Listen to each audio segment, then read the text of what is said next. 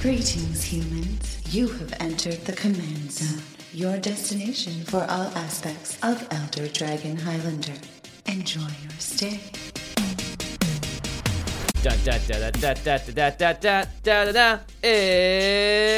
It's time for the Battle for Zendikar set review. You're listening to the Command Zone podcast. We're back. My name is Jimmy Wong. How's it? It's Josh Lee Kwai. Yay. Is that going to be... That's not going to be a thing, right? We just did that one time. It's time? Yeah. I don't know. Maybe it's always time. It's so bad. It's terrible. If you guys listen to our last episode, you know what we are referencing. Otherwise, it's our new catchphase. And we're going to put it on a t-shirt.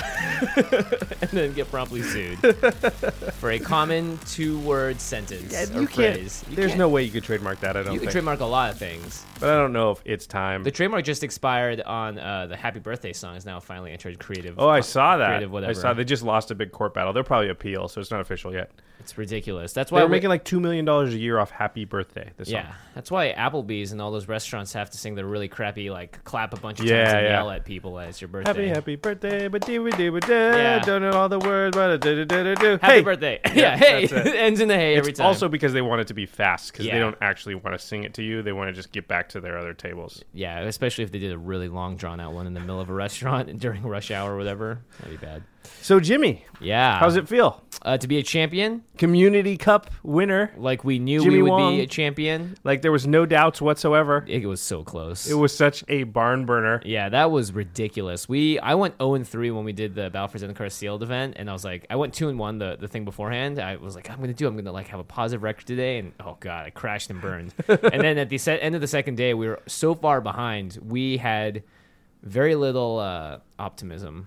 Well, it was really like you guys were feeling the pressure. I could tell, like how much pressure there was on you, because it's not just you. You're letting the whole all the players on MTGO down. 5,000 people watching on Twitch down. Oh my gosh! Not just that. Anybody who's like gonna log on to Magic Online and expect to like get this free stuff, and all of a sudden they're not gonna get it. No, I was feeling for you. You guys did a really good job pulling that out. It was it made for an exciting watch. Yeah, if you guys want to watch actually all of the Community Cup, it's on Wizards Twitch site, so it's twitch.tv/magic, and you can just watch the past broadcasts. It's all there. Yeah, it's pretty enthralling stuff. There was a very good Commander game that was played. Yep. We're going to talk People more. Calling it the best Commander game, by the way, they've ever seen. Which just is sad, because that just shows they haven't seen a lot of Commander games. Yeah, right? Yeah. But we are going to talk more about the Community Cup in the end step. Yep. But we want to jump right into the set review, because we know these are our more popular shows, and so we want to get right to the getting. Yep, while the getting's good, we do have one thing, though. Oh, yes, that's right. We have this every time we do a set review, actually. Yeah, so you go ahead. It's a contest. Woo! We're giving stuff away. Yeah, it's time. It's time for more giveaways. This time, when I came back from PAX this year, I had a lot of those intro decks from Origins. Oh, right. And all of them have a commander in them. It's Outhammered, or it's P and Kieran Nalar, or it's Kothafed, or it's Dwynen.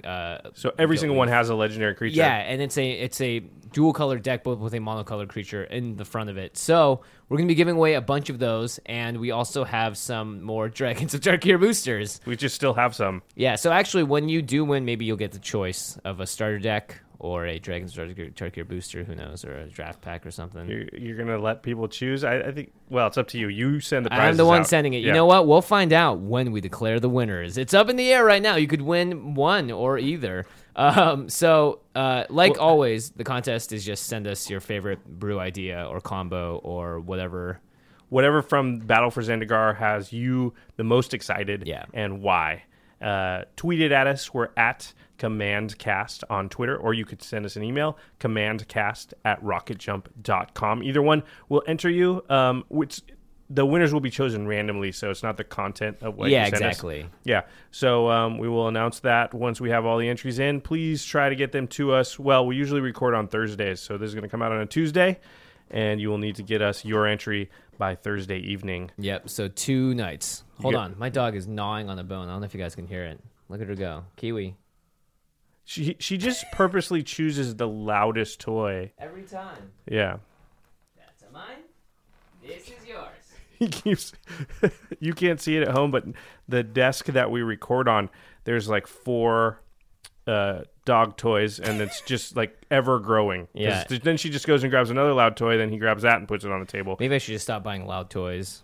No, I like this because by the end of the night, we're going to have a stack 2 feet high of And dog then toys. Who is the dog now, Josh? It's definitely going to be Who's us. trained who? Yeah. So anyway, enter the contest. Please submit your stuff. You guys have a couple of days to do it. Tweet it to us or email it at us. Again, it just needs to be a combo that you're excited about, or just a couple like this card's going to go great in this deck. It doesn't have to be a combo or whatever. So, with that being said, it's time. It's time. Bing. Bing! Get the air horns going. Ring all the bells. The temple bell has been rung. Pew, pew, pew. Battle for Zendikar is looking spicy, guys. And It's looking crazy for us. yeah. I know there's been a lot of I don't know. This happens every set where people are kind of salty or they're complaining or whatever. But I'm just like, whatever. For EDH, it looks awesome. Yep, it looks super awesome. It's a set about ramping out big, huge stuff. And all we do in EDH is big, huge stuff. And also, a lot of it's colorless. Yeah. So a lot of it just goes into any given deck that you have. So Yeah. often a cool card comes out and you're like, well, I don't have a mono black deck, so I can't really use that. Well, in this set, a lot of the coolest stuff is just big and colorless, so it Yeah. can go in whatever you want. And there's one card in particular we'll talk about that will probably go in most monocolor decks that don't have this kind of effect. But let's start with some of the new mechanics that are in the set. The first is Ingest, and this seems to be a mostly limited sort of effect. I don't know. Some people are talking about using this in Commander. I'm a little bit skeptical. I think you have to stretch a little bit because, again, we're playing with the Exile Zone with Ingest here. So Ingest is an ability that when a creature attacks and does damage to you that has Ingest on it, you exile the top card of your library and it becomes just exiled. So it enters the Exile Zone. There are a lot of other cards in the set that say, take one card that your opponent owns from exile and put it into their graveyard and do this effects like loot or tap a creature down. Yeah, they're calling those processors Right. A lot of the time. So anything that has an effect, but it requires your opponent to have a card in exile for it to work, because you sort of take one or two cards or however many cards from their exile zone, put it into the graveyard, and then you get this effect. So you are processing the things that have been ingested. yeah. So it's an interesting mechanic. We're going to see it on a few of the cards. Another new mechanic is called Awaken. Very cool. Awaken. This is the land, by the way, fighting back against the ELDRAZI. Yeah, and of course, Zendikar is so much about lands in general. And I should say the lands in this set all alone are just worth a whole set review. They're awesome. So Awaken, the way that it works is a spell will have a casting cost, and then it will have an Awaken number and a casting cost. So it's an alternate cost similar to Overload.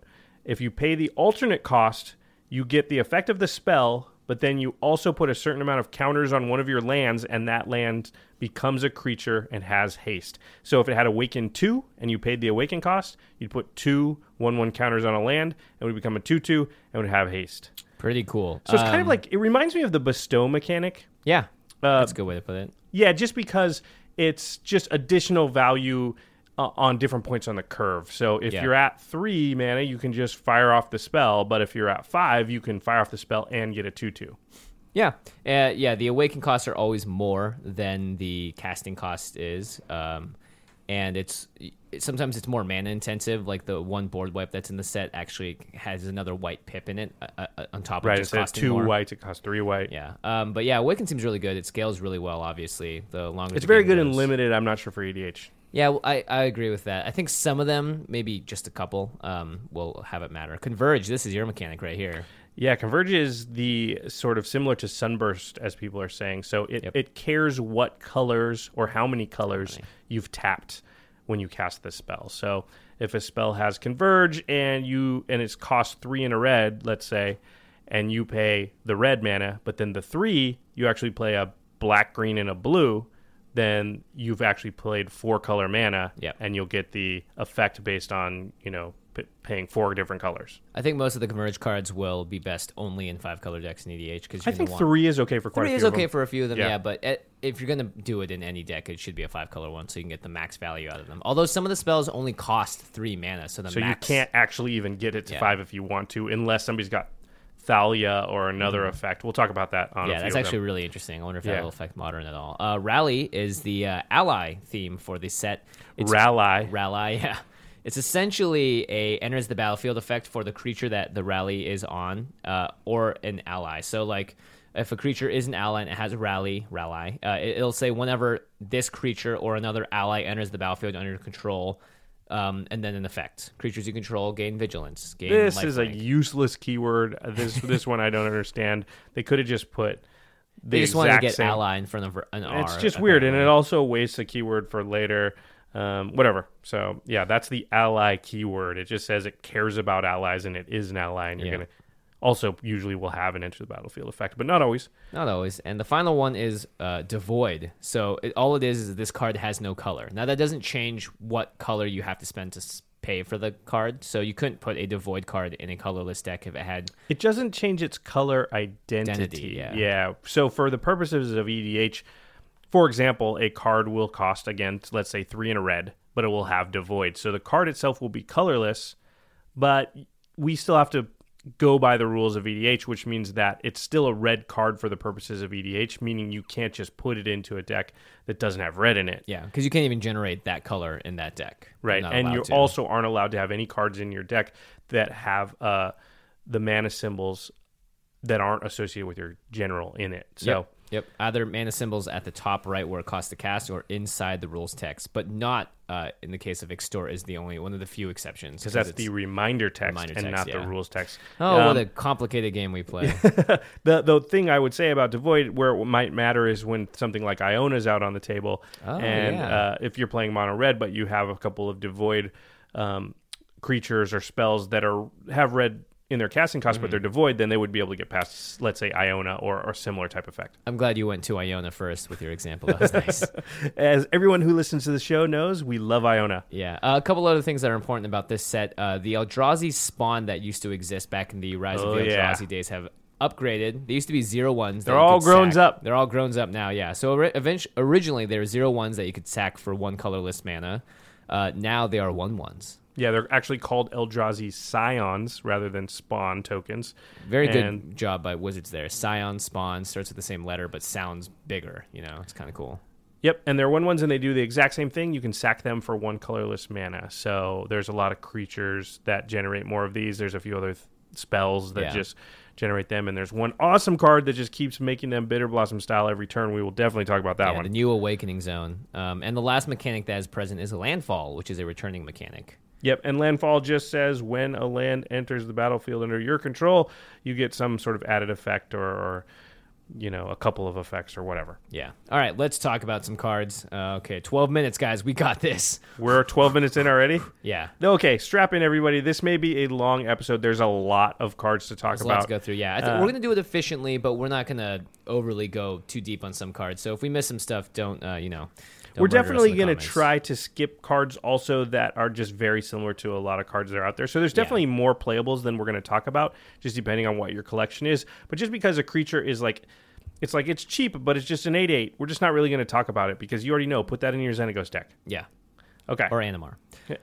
Let's hit the legendary creatures first. That's right. Also, by the way, you guys can use combos for your contest entries that we don't talk about. That's totally, fair game. It's even better. It's even better, yeah. Why not? Although it's all random, so it's just subjectively better.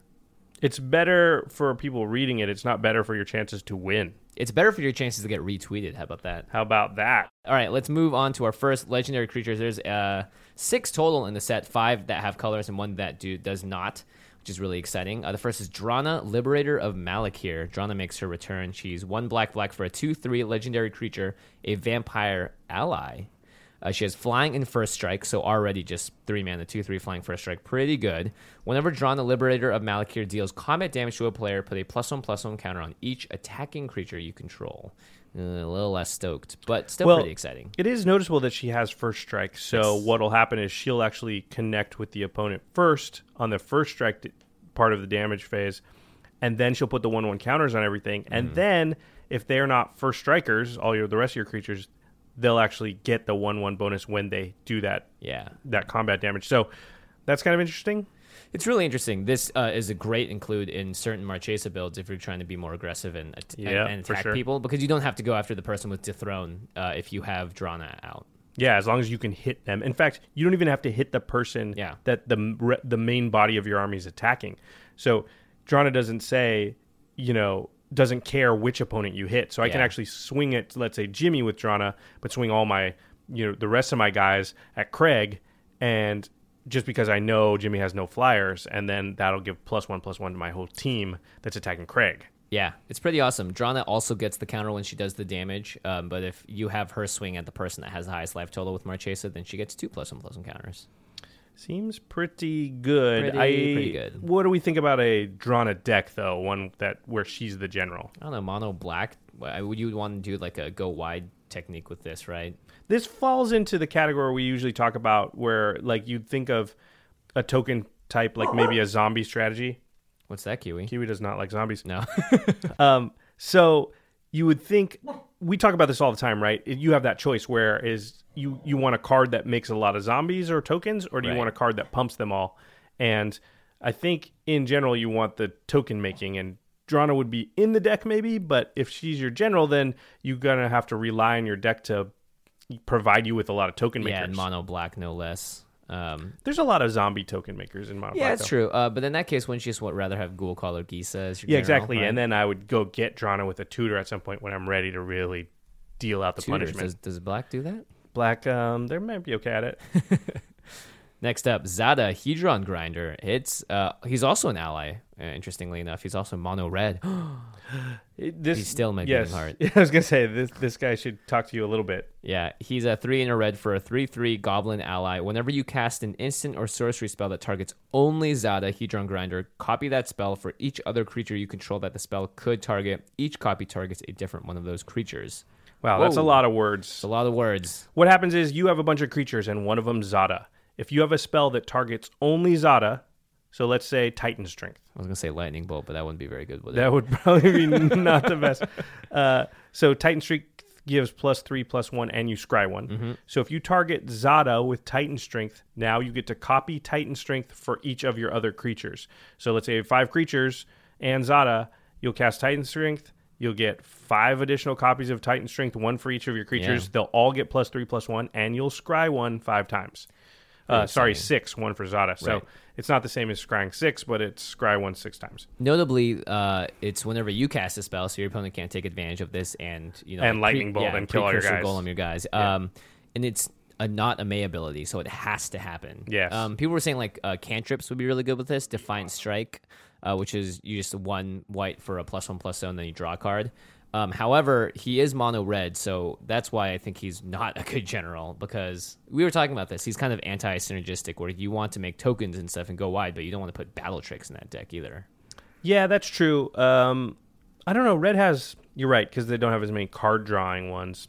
Although I guess if you did, but if you did a bunch of like goblin tokens, yeah, and then a few pump spells, I think you could do it. But yeah, I think you're right. In like a Shuyun deck.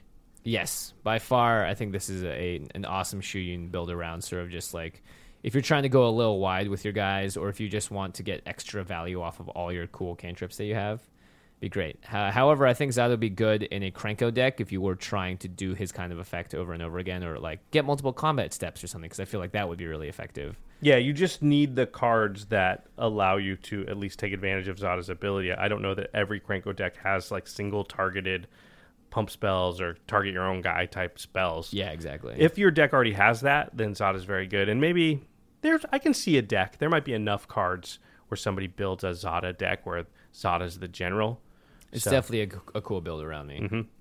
All right, the next one is our colorless guy, and he's returning from Had this from the played depths against me at the Community Cup. It's Ulamog, the Ceaseless Hunger. He does not stop being hungry. Yeah, he's ceaselessly hungry. Should have gone in that modern deck that Maria designed. If they're allowed to have that, this would have been perfect. So Ulamog is 10 mana for a 10/10 legendary creature Eldrazi. It says, when you cast Ulamog, exile 2 target permanents. Wow. Pretty good.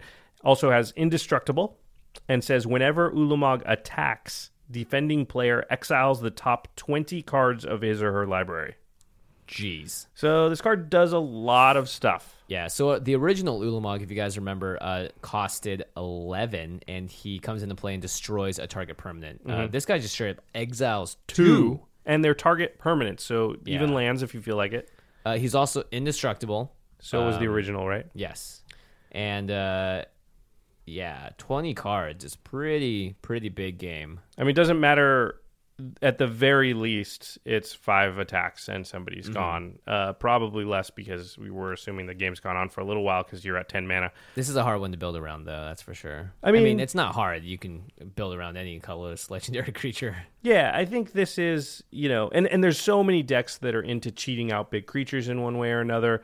This is going to slot right in there. You're going to be happy if you pull this in your pre-release or a booster pack that you open, and there's going to be a lot of your decks that this can go into because, I mean, how many decks are Blightsteel Colossus, Kozilek, the original Ulamog? Yeah, in? exactly. They slot into a lot of decks because at 10 mana for a creature, in general, they do stuff like this. Yeah, that's a very good point. And think about how many people pay 6 mana for a duplicate to just exile a creature. Yeah. For 10 mana, you get 2 permanents. They can be lands. Yep. Get rid of that Glacial Chasm. It is. You do have to cast Ulamog. One of the good things about duplicate is you can flicker right. and such. And Ulamog, you would have to bounce it back to your hand and play him again. But think of Animar. Exactly. Yeah, Animar is great with this. There are lots of ways for Ulamog to really get abused. And, of course, 10 mana is really not that bad for this kind of effect. It's incredibly well costed if you just take parts of it. 10 mana for a 10/10, cool. 10 mana for a exile 2 target permanent sorcery speed cast, cool. 10 mana... 10 mana for a thing that attacks and mills them for 20. Yeah, doesn't need to hit them. Oh boy. Yeah, it's pretty good. It doesn't even mill. It exiles the stuff off the top of their deck. So what is that even called? Is that mill? Yeah, it is. It's still mill in a way. Isn't it ingest? It's ingest, but it's like massive ingest because ingest doesn't have a number next to it. Ingest is only 1 card every time it deals damage. It's mass ingest or mega ingest.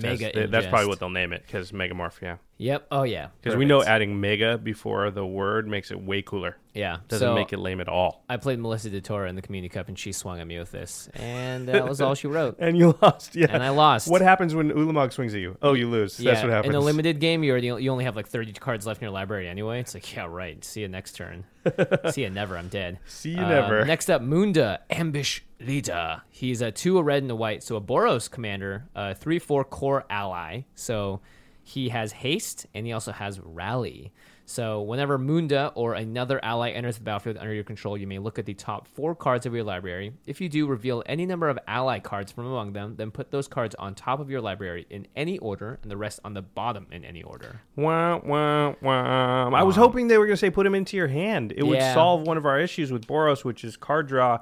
Instead, you just kind of stack the top of your library. Yeah, you get to have any number of them on the top of your library. So how it works, I think, is that if you get 2, then Munda will forever keep triggering, pretty much. You put 1 on the top, 2 on the top, you draw 1, and then the next time when you play that one, it definitely will trigger again. And so you're trying to just another keep one. Going forever with Munda, 3/4 for 4, not very aggressively costed. Yeah, has haste. I'm out on Munda. Yeah, I'd be interested to see if there was a way to pair it up with some kind of card draw, but that's just so janky. But this is a Boros mechanic that involves you looking at the top of your library, which never really happens in red and white. Which usually red and white doesn't care about too much either. So there's there's probably some ways to abuse it. I don't know.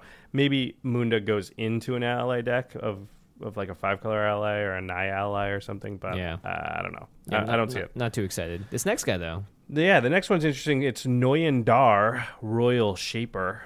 Costs 3 and Azorius, so 3, a white and a blue, 5 total for a 4/4 legendary creature Merfolk ally, hitting 2 tribes there. Whenever you cast an instant or sorcery spell, you may put 3 1/1 counters on target land you control. If you do, that land becomes a 0/0 elemental creature with haste that's still a land, so it awakens a land. Notably, and something we didn't mention about Awaken earlier, is you don't have to choose a new land every time you do it.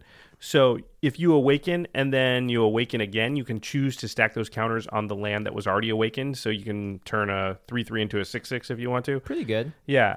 The problem with this, though, is that your lands are much more susceptible to death. Yeah, because it's gonna stink if you've turned like 5 lands into creatures, and then somebody Wrath of Gods, and not only do you lose all your creatures, but you also lose your ability to cast stuff. Yeah, if this was had green in it, I wouldn't be as afraid to use this ability. Yeah. I'm interested to see the build around these here. It could be a very fast deck, though. Yeah, that's true. You just cast a lot of really cheap stuff, but you have to get to 5 mana in the first place to even cast this guy. So. Yeah, you get to 5. It's just like a Titania. You got to get to 5, which Titania is obviously in green, so that's easier. But still, and then you just start, maybe play a bunch of artifacts so that those are a lot of, because you don't want to be tapping your lands, turning those lands into creatures, because then they're going to be tapped and won't be able to attack. I don't know. Not it's interesting. I think this has some potential. It's not, I don't see it being like a super powerful general, but I think you can do it. It is Merfolk also, so you could go in that direction. Yeah, with that, I actually kind of like that, playing a blue-white Merfolk deck. Yeah, it gives you, yeah, exactly. And then you're just incidentally turning your lands sometimes into creatures, but that's not your main plan. Yeah, notably you can do this at instant speed, so you can do it to bring up a blocker or something, or surprise people, or do it on your end step. They don't know how many you're going to make, and you look around, everybody's tapped out, and you turn like 10 of your lands into creatures and just kill everybody. That could happen. I mean, that's sort of the Marchesa too, right? If that land dies, you get it back. If you can put her in your 5-color deck. Yeah, you'd have to make a 5-color Marchesa. Or we're dreaming big here, guys. If you do make a 5-color Marchesa, then you're definitely putting this next guy into it. Oh my gosh. Omnath, Locus of Rage. This is my pick for best general of the set. I agree. This thing is nuts. And the art is cool. You guys remember Omnath was a mono green general that would store green mana. Yep. And you could use it in other turns.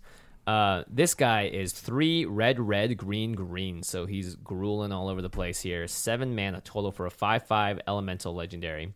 Landfall, whenever a land enters the battlefield under your control, put a 5/5 red and green elemental creature token onto the battlefield. Woo! And whenever Omnath or another elemental you control dies, Omnath deals 3 damage to target creature or player. That last part, see, with the first part, it's just a rampaging Baloth that's making slightly bigger guys, 5/5s instead of 4/4s. But the fact that if they die, it just lightning bolts stuff. Yeah, and not just that, any elemental creature. So if you build an elemental deck, anything that dies, he's just pop, pop, pop. But you've seen with Titania how, like, very easy to make, like, 10, 12 with no help. Just 10 or 12. And you're trying to sack lands to do it, too, which is arguably harder than what Omnath is doing. Yeah, this is just put in a fetch land. There's 2. Have exploration out. Do that a couple times. It's very easy. And now, even if they Wrath, if you've got 10 dudes, that's just 30 damage to somebody's face. Yeah, that's insane. Yeah. That's why Thunderbreak Regent was so good for that short period, is because whenever someone targeted it, they would get hurt. So no matter what, it was going to die. So, yeah, a Wrath of God is even better for Omnath, because it doesn't matter. They weren't single targeted. Doesn't care. People will be scared to, and you're like, hey, if you Wrath, I'll just point all of that damage at your face. Yeah. Or I have an instant speed sack outlet in this deck, as you should if you built it. Jason Alt built a version of this deck online as well, so you guys should check out that deck list. I am seriously considering changing Titania into Omnath once this set is out. I'm not sure because it is slightly different, but I bet about half of the shell would still work. I don't know. Maybe I'll just build both and have both. I don't know. You should just build both. That currently is at the top of my build around me. I want to make a red-green deck off of Omnath. It doesn't feel like I need a Titania deck and that deck, though. Just have 2 lands matter decks? Yeah, it just feels like they're going to be placed so similar that I... Dream big. Dream big. Keep building. All right, so let's talk about, there's 3 new Planeswalkers in the set. Unquote. Yeah, They've quote all unquote. been Planeswalkers before, but... Sorry, I meant they were new Planeswalker cards for those Planeswalkers. Did that make any sense? It didn't. Okay. Gideon, ally of Zendikar, is 2 and 2 white for a 4 loyalty Planeswalker. I like this guy. Gideon's +1 is until end of turn, Gideon, ally of Zendikar, becomes a 5/5 human soldier ally creature with indestructible that's still a Planeswalker. Prevent all damage that would be dealt to him this turn. So +1 turns into a 5/5 that basically can't be touched. His 0 is put a 2/2 white knight ally creature token onto the battlefield. So for 0, Gideon just makes 2/2s every turn. Yeah, 4 mana for a Planeswalker and a 2/2 is pretty good. If you think of something like Awakening Zone or Bitter Blossom, they both make... Awakening Zone makes a 0/1. Mm-hmm. Bitter Blossom makes a 1/1 flyer. You can literally play Gideon sort of like an enchantment and just 0 him every turn and make a 2/2. That's pretty dang good. It's pretty good. And then he has -4 is you get an emblem with creatures you control get +1/+1. And again, he starts with 4 loyalty. So you can always just play him for 4 mana, immediately ultimate, get that emblem. And then your guys just have +1/+1 for the rest of the game because you can't get rid of an emblem. It's a permanent anthem. Yeah. Pretty good. It's like Honor of the Pure, but doesn't care what color your creatures are. Yeah, nobody can Tranquility off the table or anything. So I think he's pretty good. I think he's really good. I think he's really good too. Just because I have, in my token deck, I actually play Sorin, Lord of Innistrad, because he has one of his abilities is just he can pop out an emblem immediately, which is awesome. And he also puts out more tokens and stuff. But yeah, Sorin and this Gideon remind me a lot of each other. I would totally play this in a token deck. I would play this in just a deck that has or wants a lot of creatures, even if it's not a token deck. Yeah, that's true. Because, again, just making a 2/2 every turn is very strong, and a lot of times you're just going to want an emblem just right away, just for like, hey, because you would a lot of times just play an enchantment that cost 4 mana and gave all your creatures +1/+1 for the rest of the game. Pretty good. Yep, I like it. Yep. Next up, we have Ob Nixilis. Now, Ob Nixilis used to be a human person, died, and then turned into this demon thing. My lore is totally off, but he lost his spark. He had his spark in the Commander 2014 set, and he reignited it. Here he is, 3 black for a 5 loyalty planeswalker. Nixilis is the type, I guess. +1, draw a card, and you lose 1 life. So that's like Phyrexian Arena as effect. Mm-hmm. -3, destroy target creature. Pretty good. And -8, target opponent gets an emblem with whenever a player draws a card, you lose 2 life. So yeah, around the table, that single player is getting 10. Like if it's a 4-player game, they lose 8 life. Yeah, that's just pretty a single brutal. Rotation, yeah. Yeah, Including himself, which is nuts. I mean, being able to draw a card every turn is good. He costs 5, and you can get that same +1 effect for 3 mana with Phyrexian Arena, like you said. But you do have different modes. Destroy target creature is useful. Again, it's destroy. I think Ob Nixilis is fine. I just don't think he's amazing in any way. And he's even the ultimate is, like you said, sure, it's going to do 8 to him. But at that rate, they probably have 3 or 4 turns to kill you. Yeah. And unless they're definitely going to. If 2 people had Consecrated Sphinxes going, they could just kill that person immediately. But you're not going to get to 8 that often, I don't think, unless you're trying to sort of doubling season this guy out. And you're not going to get to 8 while also 2 people have Consecrated Sphinx. Yeah, exactly. So the big thing is, I wouldn't play this guy. I mean, he can fit into places, but I think he's just definitely more of a standard card right now. Yeah, I don't think he's like a top-tier EDH card in any way. Nope.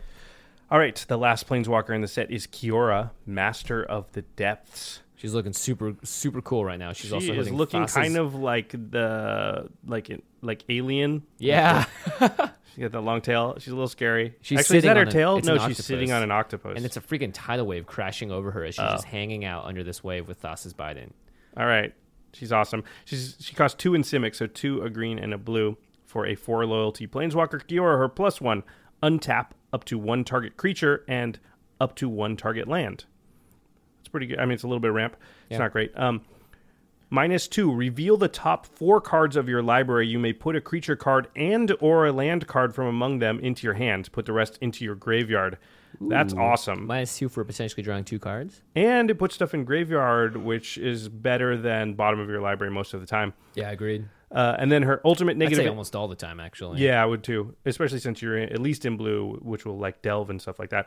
Her -8, her ultimate is you get an emblem with whenever a creature enters the battlefield under your control, you may have it fight target creature.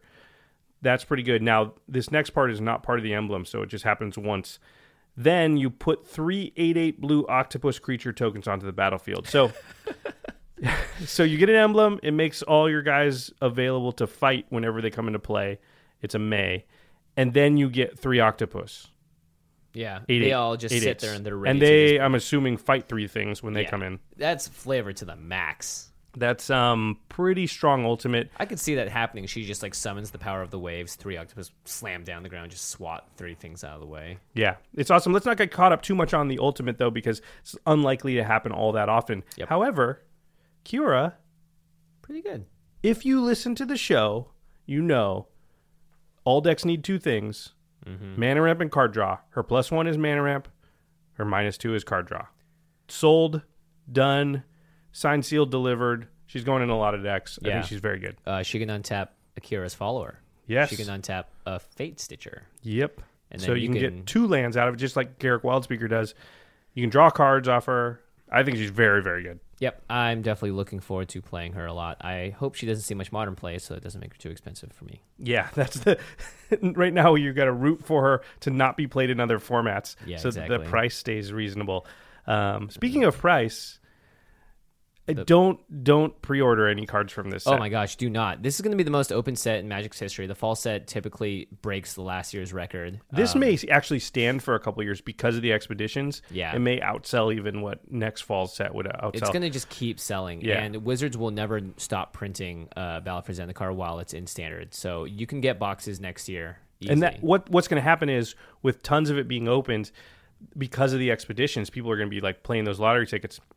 The price of all the rest of the cards are going to be pushed down because there's just going to be a glut of them. So definitely Planeswalkers I would not pre-order, or any Mythics at all. The only thing that has a limited print run is just Fat Pack boxes, because they only get printed once when the set comes out. So if you want to get those, then you have to hop on those and find those online or at your local big box retailer. All right, so let's talk about, there's a cycle. Retreat. It's called the Retreat cycle. So it's a cycle of enchantments, one for each color. What a treat. And they all have landfall, which, as we remember, says whenever a land enters the battlefield under your control, you do something, and they are all modal. So what happens is white will have one, blue will have one, black will have one, and so on. And every time a land enters the battlefield, you get to choose between one of two things. So we're just going to talk about these really quick because they're EDHE type cards, because they're just accrued value over the course of a long game. The white one, Retreat to Emeria, puts a 1/1 white ally creature on the battlefield, or creatures you control get +1/+1 till end of turn. So obviously very good in token decks. It does cost 3 and a white, so it's a little bit spendy. Yeah, I think in token decks, it's just really good because it's an anthem sometimes, and sometimes it's a creature, and you're going to play lands. So you're always going to play lands. The blue one is Retreat to Coral Helm. Your choices are you may tap or untap target creature, or you can scry one. That's pretty good. Yep, I think it's sort of less good. I don't know. It is good. In blue, I mean, I just think every time I see blue and I have something that works with Fade Stitcher, I'm like, oh, great. Yeah, that's true. The problem with like tap somebody else's creature, I normally want to be able to do that on their turn to stop them from attacking me. Untap is great, but again, you need something that cares if it's untapped. Yep. Scry one, it's good, but it's not insanely powerful. There are faster ways and better ways to get scrying. To draw cards and you're in blue. So I think Coral Helm is okay. Retreat to Hagra is the black version. 2 and a black, you get to choose when landfall happens. Target creature gets +1/+0 and gains death touch until end of turn, or each opponent loses 1 life and you gain 1 life. The second one, each opponent loses 1 life, can actually add up pretty good. Yeah, if in you terms of just killing everyone fast. You only gain 1 life regardless of how much is lost by your opponents. Yeah, but you may do sort of 6 to 7 damage to everyone over the course of the game. If that's 4 other players, this card could do 30 damage or so. That's pretty good for one card. Yeah, I mean, I think it would be best in a deck where you're trying to cheat out lands, so like green-black or green anything. I mean, black. all of these will be better in that case, but, if you're in mono-black, you probably don't even play this card, but maybe. Yeah. Maybe. Yeah, probably not. Yeah. Retreat to Valakut is the other one, or is the red one. It's 2 and a red. Your 2 choices are target creature gets +2/+0 until end of turn, or target creature can't block this turn. I'm out. Don't like it. Wah, wah. I mean, unless you're in a really big aggro deck, this just does nothing most of the time. And playing 1v1, I guess. I don't know. Last one, Retreat to Kazandu, 2 and a green. You get to choose between put a +1/+1 counter on target creature, or you gain 2 life. Again, the second one. I think even the first one, there's so many ways to do +1/+1 counters in green. Yeah, this is just not efficient. Think of the first 3. The first 3 all do. There's at least one mode where it does something, even if you've got nothing else on the board and nothing else going on. But like the red one and the green one both require things. So the red one requires a lot. It requires you to want to attack with a creature. The green one requires you to at least have a creature, because gain 2 life, who cares? I don't care at all. I don't. It made me yawn, actually. It was like, gain 2 life, yawn. All right, we're going to start with black first for our Battle for Zendikar set review. Oh my gosh, we are 1/5 of the way through it, I think. Yeah, we're going to go through each color, then the colorless, then the artifacts, then the lands. And in multicolored this set, somewhere in there, too. Oh, true. Oh, man. Okay. Let's get going. Yep. All right. Gold Draws Overseer. We're not going to spend much time on this guy. Flying 3/4 vampire for 4 black. Landfall. Whenever a land enters the battlefield under your control, other creatures you control get +1/+0 until end of turn. If that lands a swamp, those creatures get +2/+0 until end of turn. Instead, bing, did it. Whew, just going to try to read these fast. I don't know. It's a token deck card. Yeah, it just pumps your whole team. If you're in mono black, it's going to give +2/+0. It's okay. Yeah. Even if you're not mono black, it'll occasionally get +2/+0. All right. It's aight. The next one is Defiant Bloodlord. It's 7-drop, 5 and 2 black for a 4/5 flying creature vampire. It says, whenever you gain life, target opponent loses that much life. Hey, so we know these go sort of infinite, although it's target opponent, so it's not all your opponents. Oh, interesting. But it does go in those life gain decks, Aloro-type decks. You just need more ways to turn your life gain into damage. This is a way. Yeah, it's similar to Sanguine Bond. Sanguine Bond, yeah. Except that one's every creature, or every player, which is pretty sweet. Zulaport Cutthroat, 1 in the black, 1/1 human rogue ally. Whenever this creature or another creature you control dies, each opponent loses 1 life, and you gain 1 life. So if you have a bunch of stuff Blood Artist, it's Blood 2.0. Artist. Yeah. Blood Artist we know is very, very good. A lot of infinite combos and a lot of like win condition combos include Blood Artist. If you have Blood Artist in your deck, you almost certainly want this also. Yeah. Vampiric Rites is the next one. It's 1 black for an enchantment. It says pay 1 in a black, sacrifice a creature. You gain 1 life and draw a card. This seems awesome to me. Seems awesome. You have to make sure the deck can support it. Well, any deck with creatures. Yeah. If your deck has creatures, like if your deck's got 8 creatures, do not play this card.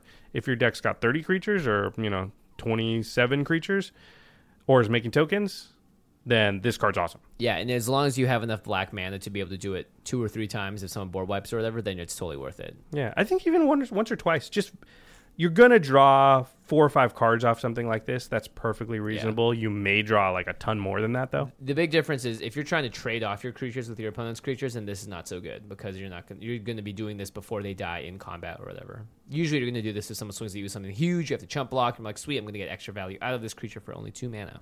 Well, or you're going to do it when you have something like Dictate of Erebos out, right, or Grave Pact out, which most black decks have, or you have Shieldred out, and you just you're going to bounce that creature right back in. Yeah, that's yeah. true. Black just plays around so much in this space that I think this is another notch in the tool belt. Yeah, it's a big tool belt. It's like Batman's tool belt because it's black. Complete Disregard is a 2 in the black instant, devoid, has no color. The card has no color. Exile target creature with power 3 or less. This is just on the list because black doesn't have much to do with exiling creatures in mono black. Yeah. Usually there's like Silence the Believers. There's probably a couple others, but yeah, this is a good one. I don't know. I'd play Silence the Believers over this. I agree. Basically every time just because it doesn't have the power 3 or less restriction, but not everybody has every card. If you open this, it might belong in your deck. Basically, if you're playing a mono black deck and this is in there, I'll never look twice at it and be like, why is this here? You could be like, it works. It does what it needs to at instant speed, and it could get rid of cards like the Prophet of Krufix. We should say that that's what was the name of it? Complete Disregard. It has Devoid. Yes. So technically, it's not. We're in black still because it has a black pip in its casting cost, but it's a colorless spell. Yeah, you can cast it through Iona. So another Devoid card, in fact, these next 3 is Smothering Abomination. Smothering Abomination is 2 and 2 black for a 4/3 Eldrazi, but it has Devoid, so it's technically colorless, has flying. At the beginning of your upkeep, sacrifice a creature. Sounds bad. Whenever you sacrifice a creature, draw a card. Nice. That's awesome because that's not tied exactly to the first ability. Yes. It's just anytime you sack a creature. So if you have, for instance, Vampiric Rites out, and you sack a creature to draw a card and gain a life, you also get to draw an additional card because of Smothering Abomination. Seems very, very good. Yeah, it seems good, especially if you have some way of consistently putting out creatures. Yep. And worst case scenario, you just sack it to itself and then draw a card, and it replaces itself. You only need to do this 2 or 3 times to really, I think, get the full value from it. Because then you also have a creature on the board that stops people from attacking you and all that stuff. Grip of Desolation, 4 black for an instant, devoid. This card has no color. Exile target creature and target land. So again, another mono black exile effect. Pretty sweet. Twice as much mana and pips as Complete Disregard. A much better card, though, I think, because it has no restrictions, and you can get a land with it. And it's an instant. Yes. Well, I mean, Complete Disregard's an instant, too. Oh, right. But, yeah. I mean, and how often, and if you're sitting there and you're black, there are get rid of land cards, but there's not a lot of instant ones, and a lot of them are like Sinkhole, and they're super expensive. Yeah. So this is just like Maze of Ith gone and that creature, Yeah, there are so many times when the Maze of Ith just completely destroys your strategy. Also, it kills Iona. Yeah. Because it's got Devoid. So yes. So Iona Killer. That's an important thing. There should be a category for that. I wonder if... I mean, they just reprinted Iona twice. So maybe they were thinking about it. The last corner case. I hope they were. Yeah, they probably don't care about Commander quite enough to do that. The last card is Mind Raker. Rake the mind. Is that like Moonraker? The awesome James Bond movie. Okay, Mindraker is 3 and a black for a 3/3. It has Devoid. It says, when Mindraker enters the battlefield, you may put a card an opponent owns from exile into that player's graveyard, so it processes. And if you do, each opponent discards a card. Each opponent. Interesting. So you don't have to discard. Everybody else does. Yeah. As long as somebody's got something exiled. Now, this is a good flicker target. Yeah. Usually in EDH games, something is going to be exiled. Somebody Path to Exile somebody, swords. or Merciless Eviction, or we could just go on and on. Yeah. But or they delved something away. even if they Oblivion Ring something, that's technically an exile. Oh, that's right. Oh, you can get rid move of it. Yep. Oh, that's kind of cool. Yeah. That's very nice. Yeah, so, yeah. I would play a lot of these ingest cards, processor cards, because it's EDH. I think Grip of Desolation may be my top pick. It's pretty good. It's out, a land out of this grouping, and a creature, it exiles, and it's colorless. Yeah, I think if I could include a legendary creature, I think Drana would be better, because it's... But Drana is only going to go in certain decks. I would put Grip of Desolation in any mono black deck for sure, and probably most decks that have black, because Iona... Yeah, and the fact that you can get that land. That's. I'd rather play this than have a shaky mana base because I'm putting in my strip mines and stuff. No, I'm playing strip mine too. I still play strip mine, but I'm just for the people that. But so often there's that Maze of Ith, and you only have strip mine in your entire deck that can handle it, and now you have another way to handle it. That's just better chance you'll draw it. Yep, and the more EDH you play, I think you'll find that you're going to come across more and more crazy lands, and it's always just good to have. It's one of those things that you start putting into your decks, and this is a great card because it can do two things. Yeah. So, all right, on to white. Quarantine Field. This thing is a beating. XX white. So whatever the X number is, you have to pay it twice. So if you pay 2 mana, X is equal to 1.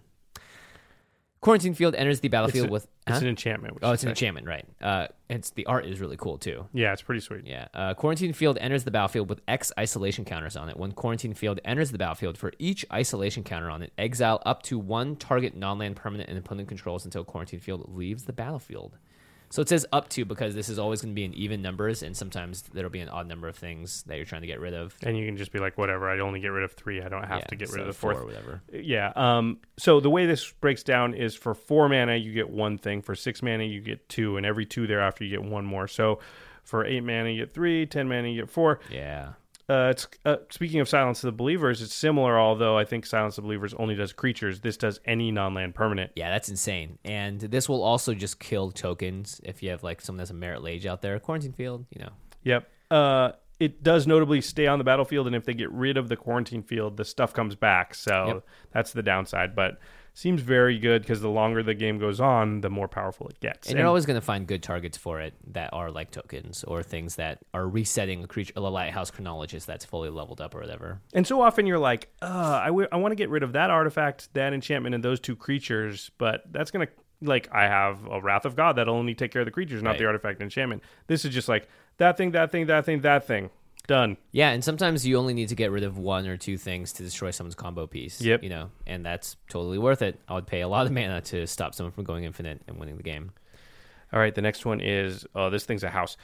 Ameria Shepherd. It's 5 and 2 white for a 4/4 flying angel. Very holy. Has landfall. Hold on. Strap in here. This is crazy.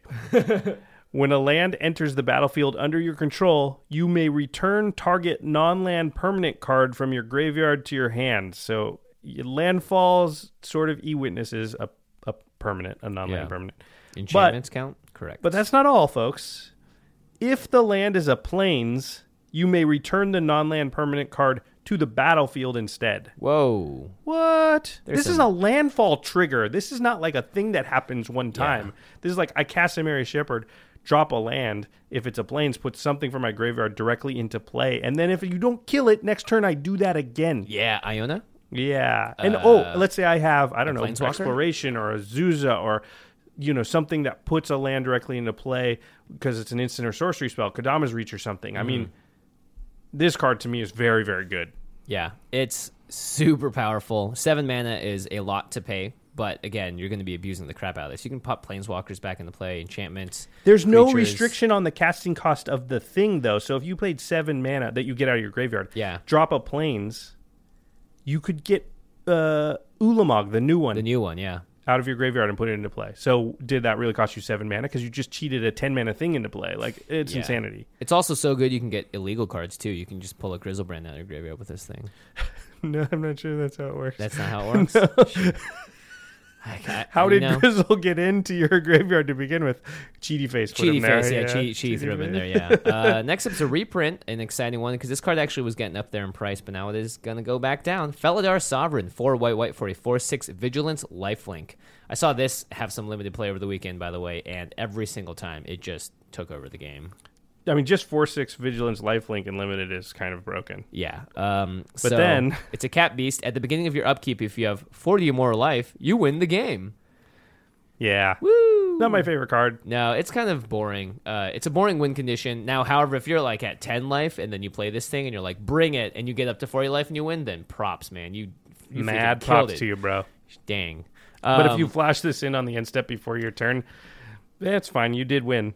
Yeah, that's just a big groan fest for me. It's like, man, okay. I mean, that's when I'm going to shuffle up and play the same deck I just played so that I can play it. Yeah, exactly. The next one is, we saw this do some work at the Community Cup. Yeah. Planar Outburst. This card's great. It's the Wrath effect. It's 3 and 2 white for a sorcery. Destroy all non-land creatures. Non-land. But it has Awaken 4, and for that you Awaken for what? It's Awaken 4, number 4. Sorry. Awaken the number 4. So if you pay the why does number 4 need to be okay? I'm done. If you pay the additional, you're I threw you off. You got me. It has Awaken 4, and you pay 5 and 3 white for that. So if you pay 5 and 3 white, you destroy all non-land creatures, but you also turn one of your lands into a 4/4. Pretty cool. Also, it destroys non-land creatures, so it won't destroy that 4/4. Yeah. It's pretty good. I don't know how much Awakening we're going to be doing, but if people are doing those turn my lands into creatures type decks, this is an auto include. Yeah, I think this is just going to see more standard play than anything else. It's a cool board wipe because it says destroy all non-land creatures, so I'm sure there are some decks that are going to be like, oh yeah, heck yeah, all I'm doing is animating my lands or whatever. Right, or if you use Nissa, and there's some other things that turn lands into creatures, so... Yeah, it'll be interesting in standard. Yeah, and like we said before, the Awaken cost, if you just pay it exactly, you're not, and you use lands to do it, you're not going to be able to swing with that land. So you can read all the Awaken costs with an extra 1 colorless at the end of it if you want the land to be able to swing in, if that makes sense. Yeah, that same turn. Yeah. All right. And of course, there are lots of corner cases for that as well, but I'm not going to go into them because I don't know them, and I'll leave you guys in the chat to tell me. Hero of Goma Fada. Thank you for that explanation. Yeah, right. 4 and a white for a it's not Goma Mutta, it's Goma Fada. Goma Fada. He's the Goma daddy. That's it. Every set has one thing that we add father. You're or either my daddy Mutta to. or my Fada. And this is the Hero of Goma Daddy. 4 and a white for 4/3 Human Knight ally has rally. Whenever Hero of Goma Daddy or another ally enters the battlefield and earn your control, creatures you control gain indestructible until end of turn. Indestructible. Hey. I'm Ron Burgundy. This to me reads flash in a creature that has an ally and then resist the board wipe. Or flash in Hero of Goma Daddy. Yeah, right. Just flash him in instead. I think this card's actually reasonable to include all by itself, even without a bunch of allies in like token decks. Especially you can give it flash, but even not, a lot of times you're just like, I'm going to swing with everything. I'll drop this right before I do it so all my stuff lives. Yeah, it's usable. Yeah. And in an ally deck, it's auto-include. It looks like he's riding the Felidar Sovereign, by the way. Oh, is that what he's riding? Yeah, he's his daddy. He's like, Felidar Sovereign, I'm your daddy. Oh, it does look like it. That could just be another cat beast. You don't know. It's true. There are a lot of cat beasts for the allies. Hey, we're done with white and black. So we're making good time. Okay, moving on to blue. The first card is Guardian of Tazim. It's 3 and 2 blue for a 4/5 flying creature Sphinx. Well, we always got to have Sphinx. I love me some Sphinxes after you do. Cup weekend, yeah. When it has landfall, whenever a land enters the battlefield under your control, tap target creature an opponent controls. If that land is an island, that creature doesn't untap during its controller's next untap step. So it sleeps something if it's an island, and if not, it just taps something. It's You're going to want to have a deck like Burgeoning where you can just be tapping everything down. It's not very good. It'd be kind of fun in a Stasis-y deck, but it just costs a lot for what it's trying to do. Yeah. Next up, we got Ugin's Insight. Now, I'm actually pretty excited about this. 3 blue sorcery. Scry X, where X is the highest converted mana cost among permanents you control, then draw 3 cards. Scry X is really powerful. If you have a 3-drop, you get a Scry 3. You look at the top 3 cards of your library and choose where they go. Pretty powerful. If you have a 5-drop or a 6-drop, you look at the top 6. Pick which 3 you're going to draw. Yeah. You can either put the other 3 on the bottom, or you can do things that blue likes to do, like stack the top of your deck. Oh, gosh. So a lot of times you can look at, like, let's say the top 6 cards, put 3 into your hand, and then put the one you want to, cheat in for free with Narset on top. Yeah, pretty good. I think this card is going to see a lot of play. Yeah, especially because Narset is she's 5 mana. So you would, if you played Narset, or no, she's 6 mana. Yeah. If you played Narset and then did this, you could 6. Yeah, you can definitely fix the top of your deck. It's one of those cool ways because there aren't, you can't have a billion scroll racks in every deck. So this is another way to really help stack the top of your deck. Scry X is always I wish I could have a billion scroll racks though, but the deck would just be so tall that I couldn't shuffle it. Yeah, but every time you scroll rack, you need to at least find like another 10 scroll racks. So only 10. Yeah, you're never in short supply. All right. The next one is Prism Array. It's 4 and a blue for an enchantment. It has Converge, our first instance of Converge.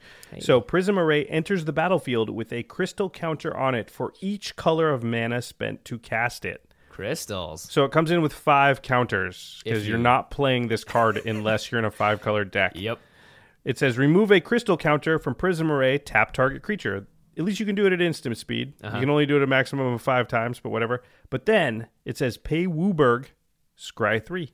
This card is so weird. It is a totally weird card. How is this in a draft set? What are we supposed to do with this? When you open this in your pack, you're supposed to pass it. Bleh. Yeah. Even if you were like the perfect Converge deck in draft, you would never play this. No, you definitely just pass it to the next player. I mean, Scry 3 is pretty good, though, if you have Wooburg available, but it's 5 mana, and you have to... I mean, I would do it at the end, obviously, on someone's end step, but... I don't actually think it's playable, but, I'm the Wooburg guy, so I had to mention the card that has Wooburg in it. Yeah, pretty interesting. So wait.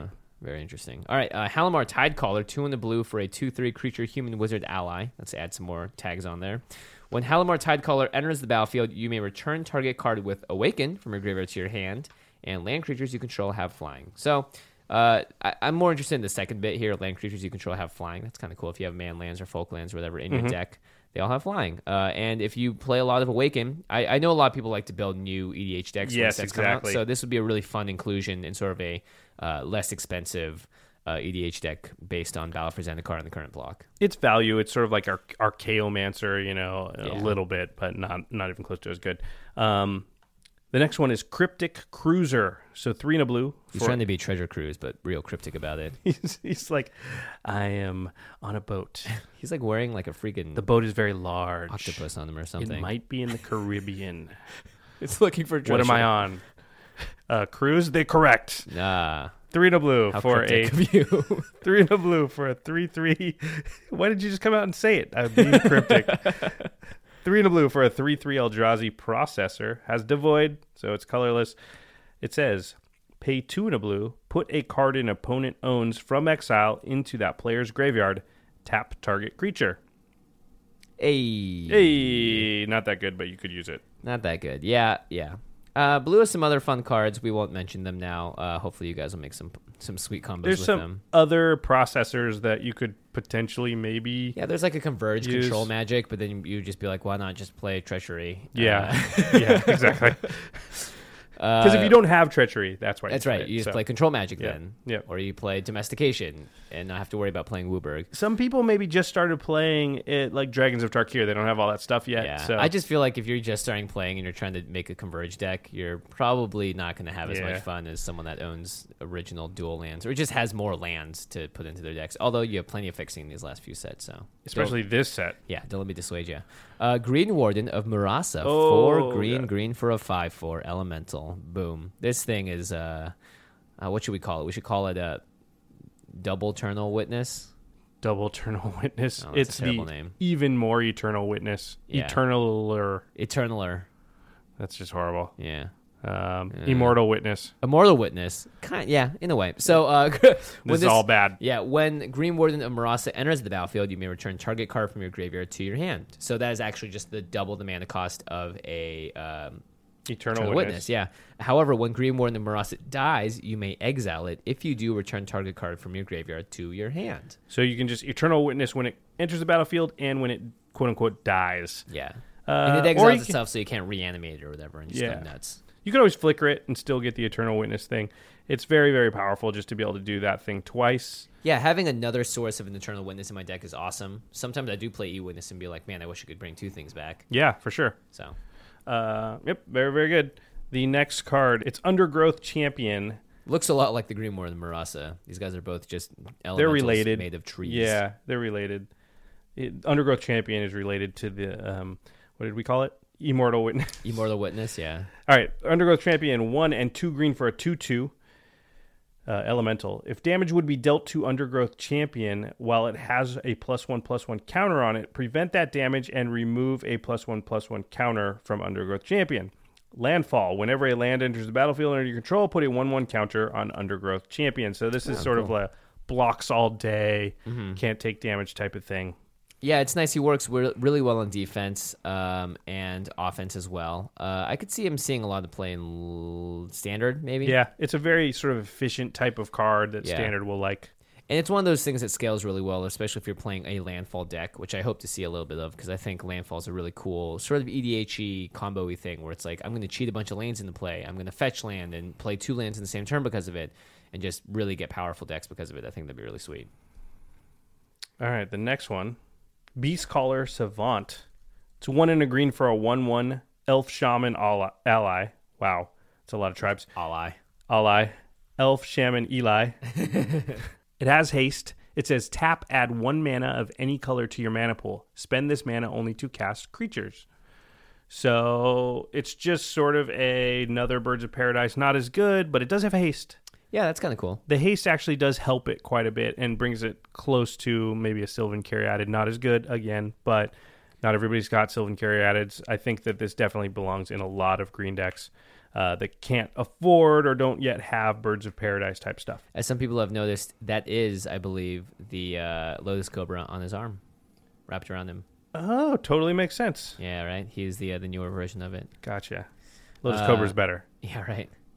Nissa's Renewal, 5 and a green for a sorcery. Search your library for up to 3 basic land cards, put them onto the battlefield tapped, then shuffle your library. You gain 7 life. This is the type of spell that we can only get away with playing in our format. It's still not great, but it is super ramp. Yeah, actually, I wouldn't be surprised if this saw Standard play too. Yeah, maybe. Getting 7 life is pretty sweet. Getting the 3 lands so that the next turn you can cast your Ulamog or whatever you're trying to do is pretty cool too. I just think you're probably going to play See the Unwritten instead. Yeah, I agree with that. Just get the thing definitely, and it's only 1 less. So, but maybe. What do I know about Standard? Nothing. That's what. Yeah, neither of us are just like, it could see play in Standard and have a 50-50 shot of being correct and being like, yeah, I totally called it. I know Standard. Yeah. I could totally win a GP if I felt like it. Yeah, right? Runner is all I think about when it comes to GPs and Standard. We've told that story before. Yes, we have. The next one is a reprint, but it's a very good card. It's Sylvan Scrying, so 1 and a green for a sorcery. It says, search your library for a land card, not basic, just a land. Reveal it, put it into your hand, then shuffle your library. This card gets you Cabal Coffers, it gets you Maze of Ith, it gets you Strip Mine, it gets you all kinds of things that you're the type of things that are you're like, I need that right now. Yeah. Yeah, this it's a land tutor. This card sees play in like ELDRAZI green decks in Modern as well, just because you're trying to get very specific lands. Yeah, it's a quality reprint that sees play in a lot of different formats, and it's actually pretty good. You know, I would totally play this in an EDH deck if I needed to find certain lands at certain Glacial times. Chasm. Yeah, I will play this in a lot of EDH or decks. I mean, I play. What's the is there a Armillary Sphere? No, Expedition Map, yes. Which is basically the same thing, but it costs 1 more mana. Yeah, and it has to sit out there being like susceptible to removal. Ooh, this is an exciting one. This is probably my favorite card in the set. Yeah, especially for Commander.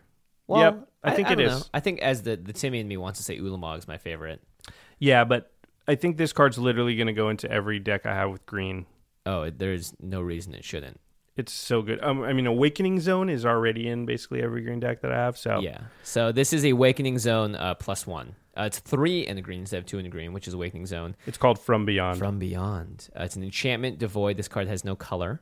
At the beginning of your upkeep, put a 1/1 colorless Eldrazi silent creature token on the battlefield. It has sacrifice this creature, add 1 colorless to your mana pool. So instead of putting out 0/1s, it puts out 1/1s. Here's the best part, though. For 1 in the green at instant speed, sacrifice From Beyond, the enchantment.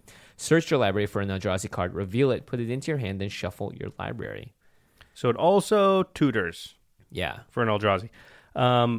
It costs 1 more mana than Awakening Zone. Totally worth it. But your dudes are 1/1s instead of 0/1s, and then sometimes you can just sack it and tutor for an Eldrazi. Yeah, that is...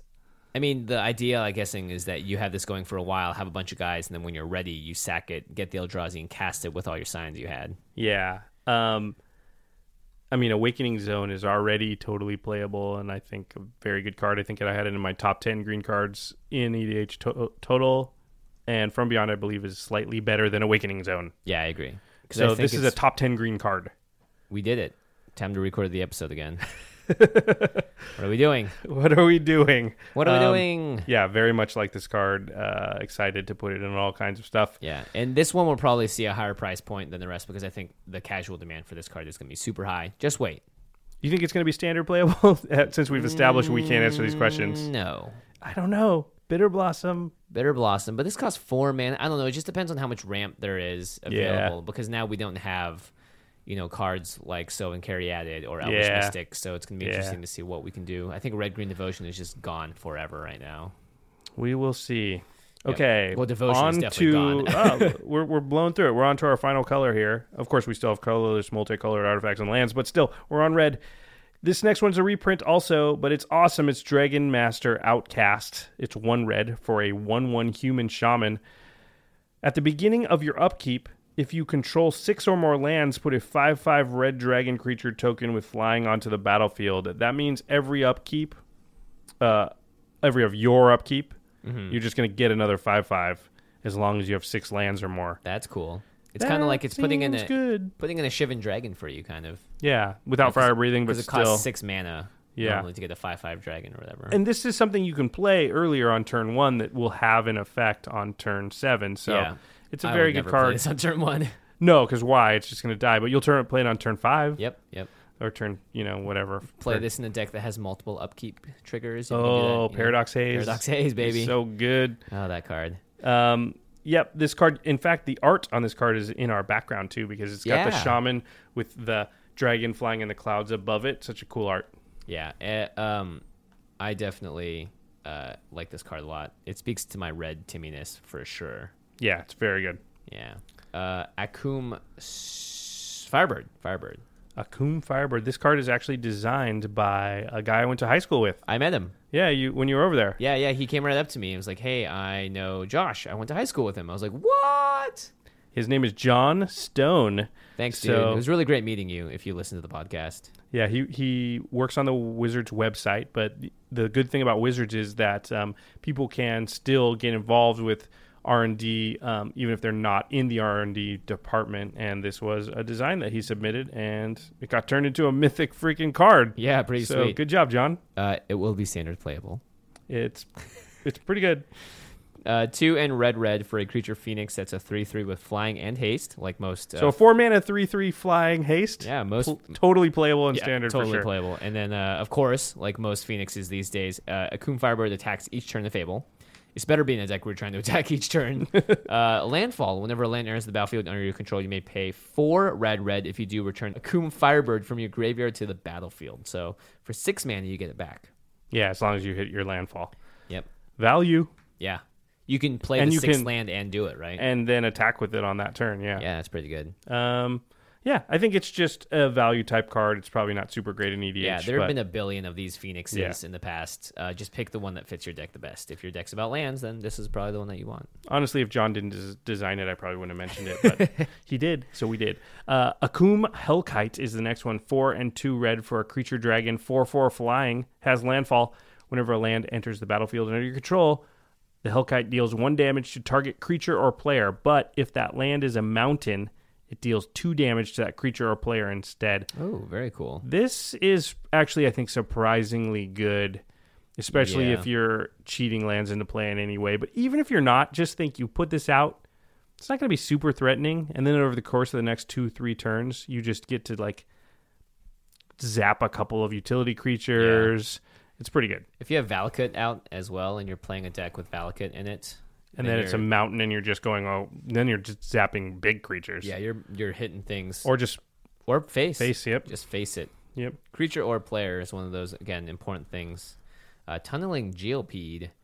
This card's name is so funny. 2 in a red for a 3/2 creature insect. Whenever a land enters the battlefield under your control, Tunneling Geopede deals 1 damage to each opponent.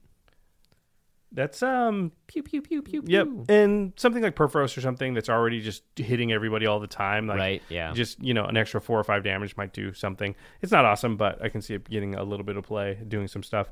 The next one is Rolling Thunder. Ugh, I lost this card a lot. This card is broken in limited. It's probably better than most of the mythics, actually. It's red, and X. It says Rolling Thunder deals X damage divided as you choose among any number of target creatures and or players. Whoa. So big mana decks that are just creating a lot of mana. This is the type of card that has the ability to sort of fireball, but even more efficiently just kill 2 or 3 players or kill 6 different creatures. So often in a game too, you look down and you're like, man, I'm producing so much mana. What if I had a fireball in my deck? Yep. Rolling Thunder is better than Fireball. That happens all the time whenever I play my mono red deck. I'm like, I have 14 mana, 15 mana. Like, what do? Draw a card. Yeah, why don't I just have a Fireball in here? Yep, pretty much. Nettle Drone is an inclusion on here. 2 in a red for a 3/1 creature Eldrazi Drone. It's devoid. This card has no color. You can tap it. Nettle Drone deals 1 damage to each opponent, and whenever you cast a colorless spell, untap Nettle Drone. I put this in here because it actually goes infinite when you have Ancestral Statue and Animar. Yeah, or really, you can go infinite with like Cloudstone Curio, Animar, even if they have something like Maze of Ith or, Constant Mists, which we talk about a lot, that's going to make it so you can't attack. This is a way to beat them because you're going to play that colorless creature over and over, untapping the Nettle Drone. Yeah, the Nettle Drone, and just continuing to ping them. So yep, as soon as it untaps, you tap it again and does 1 damage to each opponent, which is kind of cool because it hits everyone. So yeah, exactly. So it's a way to just kill everybody. Always have a way to defeat your opponents that's that's different than your main way. Yeah. So if you're going to most of the time win by attacking, have a way in your deck to defeat people without attacking, because sometimes decks will be built so that you cannot attack. This next one, Turn Against. It's 4 in a red for an instant. It has Devoid. It says gain control of target creature until end of turn. Untap that creature. It gains haste until end of turn. Because it's an instant, it's like Ray of Command. Very, very powerful effect in Magic is to be able to steal something at instant speed. You can do all kinds of crazy things, the least of which is just grab one of their creatures to block their other creature that's attacking you. Yeah, and hopefully both of them die would be sweet. Yep. But there are a lot of other things you can do. It's way better than your normal threaten effect. Yeah, it's cool because it's just instant, and usually threaten effects are 3 mana. This is just 5 mana. Yep. Yeah, this card is also very first pickable in Battle for Zendikar. Yeah. This and Rolling Thunder are both sort of the mythic uncommons that people have been saying. And they're both in red. Yeah, however, it is easier to play against once you know it's there, but it's still just a huge pain in the butt. There are times even then when you're just like, well, I can't attack. Yeah. Like, I have 2 creatures, and either one will eat the other, so I can never attack if they just leave 5 mana open. Yeah, and if they have like a Nettle Drone or whatever, they just keep pinging you on the turn. Pretty cool. All right. Oh, this next one is weird. Yeah, it's a card. It does stuff. It does a lot of stuff, actually. This is like the Hate-Drazi, I guess, because it's not like necessarily Hate-Drazi. Yeah, it's not a bear. It's not a bear. Yeah, it's definitely not a bear. It's the Void Winnower. Dun dun dun. This thing looks massive according to the art. It's like towering over mountains. Oh yeah, I didn't notice the scale, but yeah. Yeah, it's a 9-drop. It's an 11/9 creature Eldrazi. Your opponent can't cast spells with even converted mana costs. 0 is even, so if it just costs X, then you can't cast it. Your opponents can't block with creatures that have even converted mana costs. And I'm assuming 0 is still even. Yep. So tokens can't block. Yep. Wow.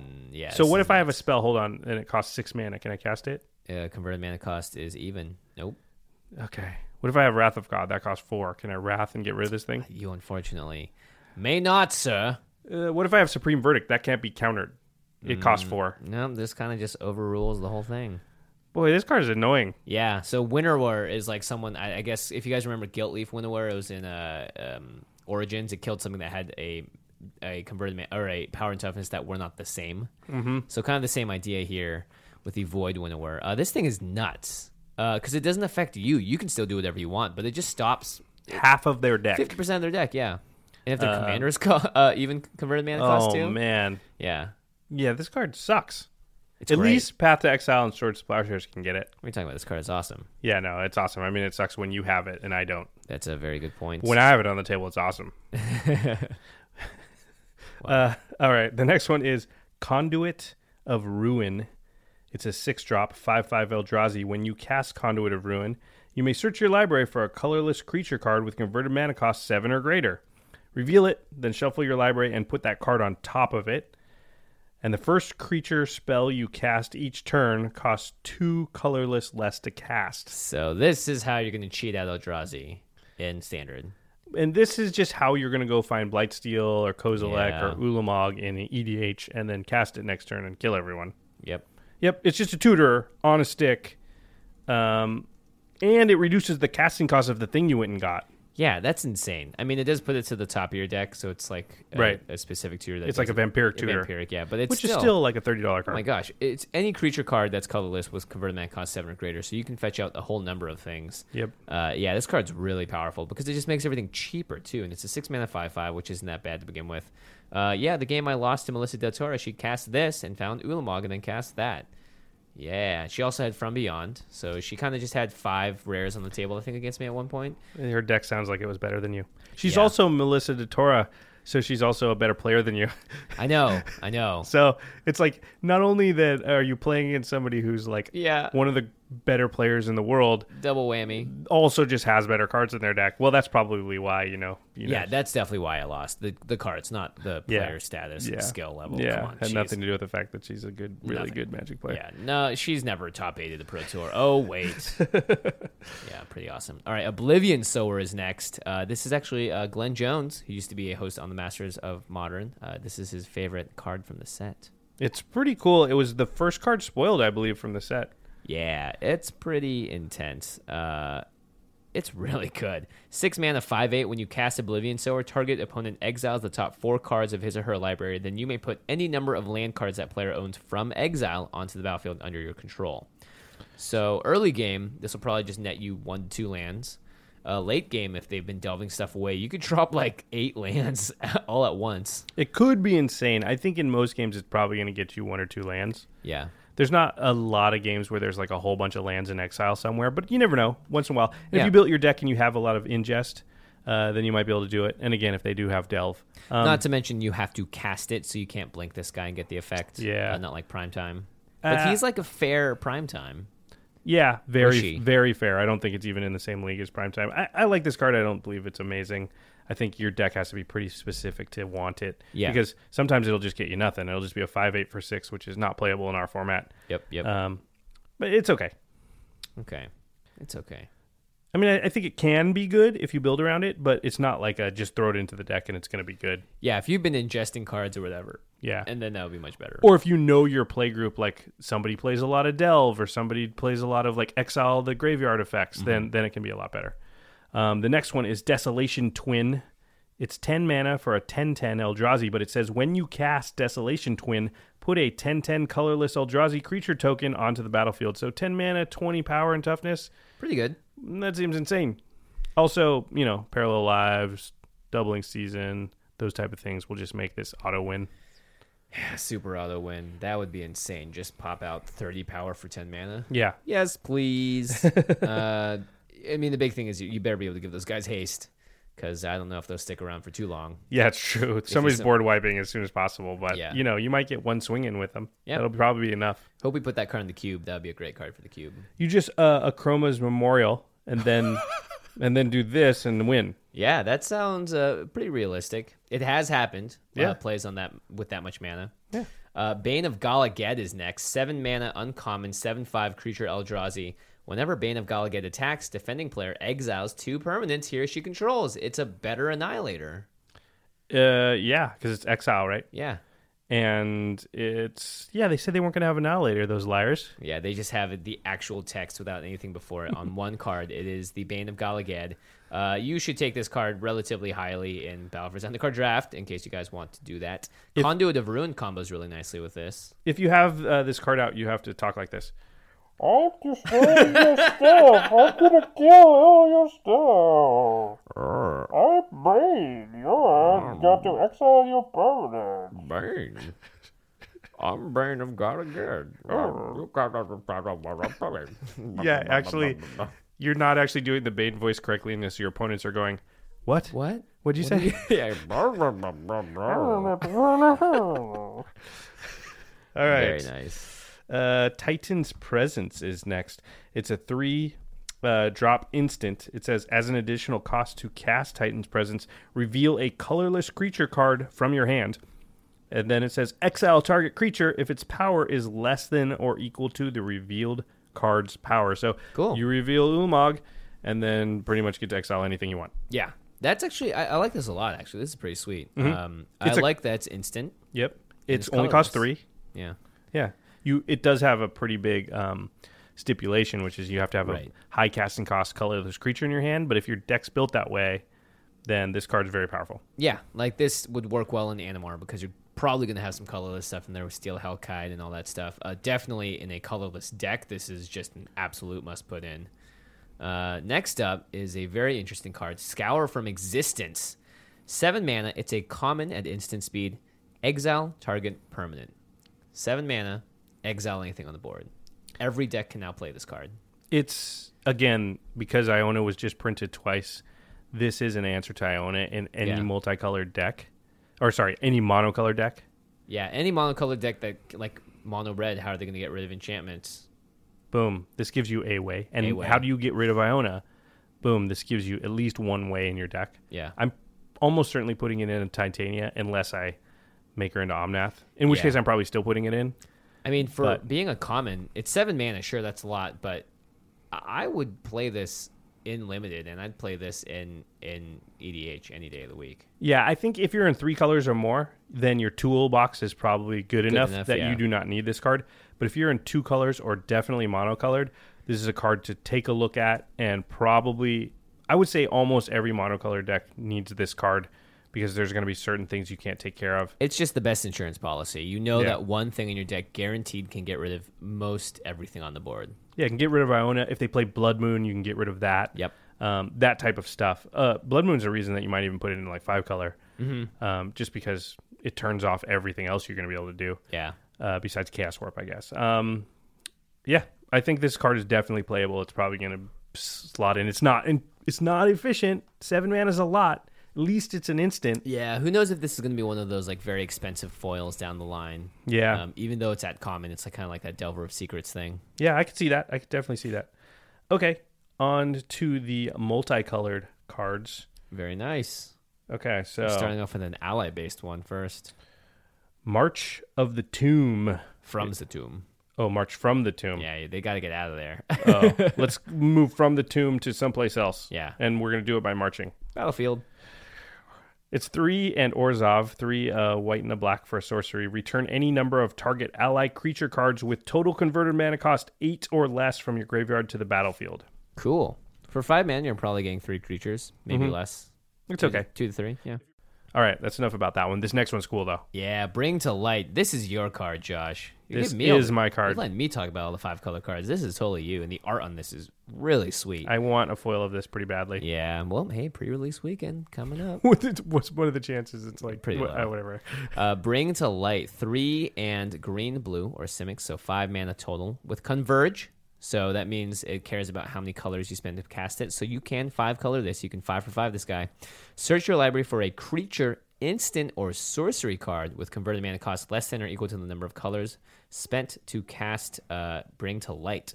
Exile that card and then shuffle your library. You may cast that card without paying its mana cost. So if you pay 5 different colors mana, you can find any creature, instant, or sorcery card that costs 5 or less, and then cast it for free, basically. So it's tutor and cast in the same turn. That's what I think makes it very powerful. Yeah. Worst case scenario, you can always go get Demonic Tutor, to find the other thing that you need. Demonic Tutor. Yeah, but I mean, that's just worst case scenario. Best case scenario is you go find, so often what are you going to look for when you use a tutor, a lot of times it's an answer. It's a wrath. It's a path to exile. It's a whatever. Yeah. And this finds it and casts it. Yeah, the fact that you can grab instants and sorceries is pretty sweet. Instead of just like a creature or whatever. Yeah, that's pretty cool. Bring to light.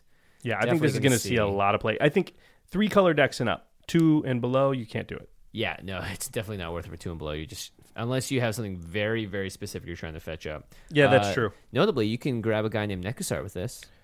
Yeah, you definitely can. Oh, that's a good point. And Marchesa. Oh, man. It's going in both those decks. Well, we already knew. If it's 5 color, I think it's auto. Yeah, I think any 5 color deck will have enough targets that it just goes in there. Yep, totally. Okay. Let's go to... this one's getting a lot of press. Yeah. Sire of Stagnation. All the people posting on the internet about it. Yeah, it's 4 and Dimir, so 4 blue and a black for a 5/7 creature. Eldrazi has Devoid, so it's colorless. Whenever a land enters the battlefield under an opponent's control, that player exiles the top 2 cards of his or her library, and you draw 2 cards. Will you get to draw cards? So if you have this on your side and somebody else plays a land, you draw 2 cards and they mill... The top 2 cards. They ingest the top 2 cards. Yeah, because mill goes to the graveyard. Why'd they have to do that? I know why they had to do it. It's just confusing. Anyway, people are calling this Consecrated Sphinx number 2.0. More it's like not as good. 0.5.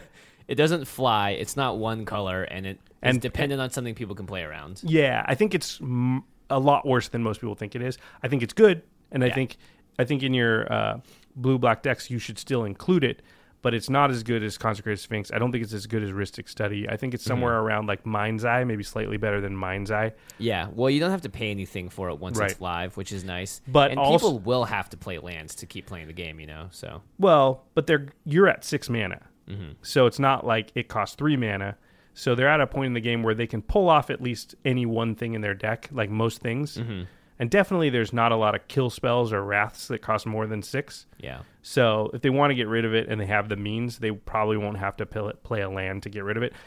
Listen, it's still very good. I want to temper everybody's expectations. I don't think it's as good as most people think. It'll be better against worse players. Oh, totally. They don't have to play around it. Just like Rhystic Study, where they're going to allow you to draw cards off it because they won't think it's a big deal. But against good players that will refuse to play a land for a couple turns until they can kill it, it will be way worse. Yeah. But it is still going to be pretty good. And sometimes they have to play a land to get the man to kill it, which is great. Yep. You're going to play this. It's going to be less of a target on its back than Consecrated Sphinx. Hopefully your table I don't think so, though. Too. I think it'll be just as much. Because Consecrated Sphinx, you draw cards, but nothing's actually happening badly to anybody else. True. This makes it feel like I can't play my lands. Yeah. Nobody likes that type of effect. No one likes that kind of effect, but at the same time, it's got this weird thing where Consecrated Sphinx, because you automatically draw no matter what, and the person's like, are you going to draw? And then it's on the person, the Consecrated Sphinx person. It's like some people still have to play their lands, and I think it's more like... But it feels like you're trying to stop me from doing something. Consecrated Sphinx just feels like you're just doing something. Yeah, that's true. I mean, I don't know. We'll see when it comes down to it, but I think the general opinion of this card is high enough that it is going to draw a lot of hate. Yeah, I just think it will draw more hate than Consecrated Sphinx does. Yeah. From I don't know if that's true, actually, what I just said. Don't listen to me. It'll draw a lot of hate. Consecrated Sphinx draws a lot of hate, so it's hard to beat that. Fathom Feeder. Blue-black, Dimir, for a 1/1 devoid creature Eldrazi drone with Death Touch. It also has Ingest, so guaranteed this thing is going to probably be able to swing into someone. And they just won't want to trade. Yeah, they won't want to trade whatever's bigger than this dumb little thing. However, it has a activated ability for 3 blue-black, 5 total. Draw a card. Each opponent exiles the top card of his or her library. So it ingests by using its activated ability, which is and cool. You draw a card. Yeah, it's just value later in the game. This is a draw go colors, Dimir. Yep. It's almost always gonna at least trade for a card. Mm-hmm. Yeah, it seems just very good. Yeah, kind of like Baleful Strix, but with better late game potential. Yeah, I agree with that. And the flying in Baleful Strix is not as important sometimes. Baleful Strix is probably roughly equivalent or maybe slightly better, but that's a very good card. So if you're being compared to that, I think you're playable. Agreed. Forerunner of the Slaughter. So the Slaughter's about to happen. It hasn't happened yet, but this guy's coming to, be right in front of the Slaughter. He's running quite fast. Yeah, he's forerunning it. He's driving a Toyota. He's black and red for a 3/2. Creature Eldrazi Drone has Devoid. It says pay 1, target colorless creature gains haste until end of turn. God, Gosh, that's pretty powerful. Yeah, because if you're going to drop Blightsteel next turn, or Ulamog. Steel Hellkite is the big one I'm thinking Steel of. Hellkite's great. Yeah. I mean, there's a lot that, and this is just low opportunity cost. It's a 3/2 for 2. Just gives colorless creatures haste for 1 mana after that. Yeah, I could see a deck and center being built around this. Yeah. I could totally see that. Yeah. With a couple of Kolagons in there or something. Yep. It's not complicated, but I think it could be played. Yep. And of course, it could be, a good choice for combo. Herald of Kozilek. 1 blue-red for a 2/4 Eldrazi drone, devoid. I played this card a few times over the weekend. Colorless spells you cast cost 1 colorless less to cast. Just if you're building a colorless creature deck, and these are good colors for it, red and blue, this is definitely going in there. Yeah, it's a sweet card. Catacomb Sifter is the next one. 1 and Golgari. Yes, 1 black and green for an Eldrazi drone. 2/3 devoid. When it enters the battlefield, put a 1/1 Eldrazi Scion creature token onto the battlefield. And then it says, whenever another creature you control dies, scry 1. That's just all your creatures now have scry 1 when they die. Yeah. That's just jelly on top. And it ramped you by getting a Scion. The big thing is you have a creature that gives you a Scion as well. It's just overall, it's a very good play because any creature, not just non-token, like that Scion, when you sacrifice it, you get scry 1. Yep. We all know how handy that is over the long game. Brutal Expulsion is next. This is this is a cool card. It's like the leveled up Electrolyze a little bit. 2 and blue-red for a devoid instant, so a card that's no color. Choose one or both. Return target spell or creature to its owner's hand. And then the second ability is Brutal Expulsion deals 2 damage to target creature or planeswalker. If that permanent would be put into the graveyard this turn, exile it instead. Two very interesting effects. Yeah, notice how it doesn't say counter. Yep. Yeah, that's one of the big things about it. So you return target spell to its owner's hand. That means while it's on the stack, so it doesn't resolve. Mm-hmm. So if somebody, let's say they use Boseiju to make their next instant or sorcery cannot be countered, and then they cast Insurrection, you could actually Brutal Expulsion and return that spell to their hand so that it doesn't resolve, because that's not the same as countering it. Yeah, you're just taking the spell on the stack and putting it back in their hand. Yeah. Which is very useful because people that are, experienced players and they know about counterspells will build ways to sneak their win conditions in. Yeah. And they can do it next turn, but a lot of times that signifies to the table, oh, let's kill that guy. Yeah, or someone else. Or board wipe so there's no creatures out. Yep. So, what's the other guy that can do this ability? It's not Teferi. Venser, yeah. Shaper Savant, I think. Very good. Has flash and does the same basic thing. And then it's interesting that the deal 2 damage is to target creature or planeswalker. Yeah, that's relevant. So you can keep them off an ultimate. You can, just zap a utility creature. And also you can bounce a creature. So sometimes maybe you bounce your own creature so you can reuse it into the battlefield effect. I think there's so many modes on this card that it's pretty playable. Okay, let's go on to artifacts. We are getting to the home stretch. We're doing it, and we still have to talk about the Kamuna's Cup. Oh, man. Okay. What's our first artifact here? Aligned Hedron Network. Oh, Aligned Hedron Network is 4 mana for an artifact. It says, when Aligned Hedron Network enters the battlefield, exile all creatures with power 5 or greater until Aligned Hedron Network leaves the battlefild. It's a 4 mana, potentially like 10 for 1 in an EDH game. It's very, and it exiles, and it's potentially one-sided. Mm-hmm. So if you put it in a deck that doesn't have any creatures with 5 power or greater, one-sided in that case. So very strong card. Yeah, this card is awesome. I think it's very playable in EDH because there's always going to be someone with a giant demon, angel, whatever out that is hammering you in the face that you have to get rid of. So it's got it all there. Next up, Hedron Archive. This card is sweet. The art, I believe, is Jace holding this little mini cool toy thing. For 4 mana, you get an artifact that you tap to add to your mana pool, and you can pay 2 colorless and tap it and sacrifice Hedron Archive, draw 2 cards. So it's just a really cool ramp spell that has another ability on it that lets you draw cards, kind of like Mind Stone that's pumped up a little bit. Yep, it's like a double Mind Stone, and Mind Stone's pretty good. It's a mana rock, and then when you have enough mana, you turn it into cards. Yep, and play this in every limited deck you can, for sure. Wizards definitely provided this time when it came to lands. Yeah, it's awesome. I love lands. Lands are so important to EDH. This is maybe the most exciting thing about the set. Yeah, the first card is Sanctum of Ugin. It's our spoiler card. Woohoo! Woo! We talk about this card very much in depth, list all the creatures it can affect. We'll go over it briefly here. Tap to add 1 to your mana pool, and then secondary text. Whenever you cast a colorless spell to convert the mana cost 7 or greater, you may sacrifice Sanctum of Ugin. If you do, search your library for a colorless creature card, reveal it, put it into your hand, then shuffle your library. So that you don't have to tap it to do it. You can have already added the mana to cast this thing, and you can find some really cool stuff. We list all the cards that are legal targets for it that are not in Battle for Zendikar yet. So you can check that out in our spoiler episode. Yep, it's very good. It's going to go in a lot of decks. Yeah.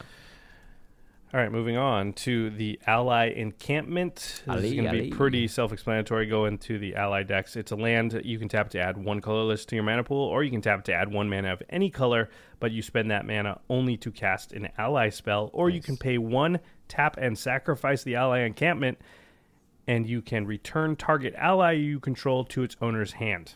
That's great. You can save a guy for 1 mana and tapping this land. Yep, so it's good for ally decks, clearly. Yeah, you have to sacrifice the land, unfortunately. It kind of reminds me of that. Is it Sanctum of... not Sanctum, it's one of the dragon lands that can fetch back any dragon it's or like Ugin Crucible card. of the Spirit Dragon or one of those. Yeah, very cool. Yep, actually, you could maybe even play it if only your commander is an ally, too. Yeah, it's true. Shrine of the Forsaken Gods. I've got a really cool little Vorthos thing about this. It's got to be related to the Temple of the False Gods somehow. Yep. It's add 1 to your mana pool to tap, and you can also add 2 to your mana pool. However, spend this mana only to cast colorless spells. Activates this ability only if you control 7 or more lands. The flavor text. The gods known to the merfolk as Ula, Emiria, and Kosi were nothing more than false memories of a monstrous trinity. The Eldrazi Titans Ulamog, Emrakul, and Kozilek. I want you to look at that middle statue and then black it all out. Imagine those all one color. What Eldrazi does that look like? That looks like Emrakul. It does. And then Cozy is Kozilek. Ula is Ulamog. So how cool is that? Oh, yeah, Ameria cool, right? is Emrakul. Yep, Oh. yep. So if you look at the statues and how they're standing, and then you compare it to the original art for the Eldrazi, you'll see that it actually matches really well. All right, everybody go check out the art for Shrine of the Forsaken Gods. And Yeah, if you're it's on the really cool. YouTube channel watching it right now, then you're seeing it. Yeah, you so can that's see the it all advantage of there. watching it on YouTube. Yep. So go subscribe to us there. YouTube.com/The Command Zone Podcast. We'll be there forever. And ever. And ever. Forever, ever? Forever. All right, next We're going crazy. An hour 30. We got this. Oh, we're actually making good Yeah, time. we're doing great time, actually. Okay, next we've got the Spawning Bed. It's a land. You can tap it to add a colorless mana, or you can tap 6 and sacrifice the Spawning Bed. You also have to tap the Spawning Bed. Put 3 colorless Eldrazi spawn creature tokens onto the battlefield. They're 1/1s, and you can sack them for 1 mana each.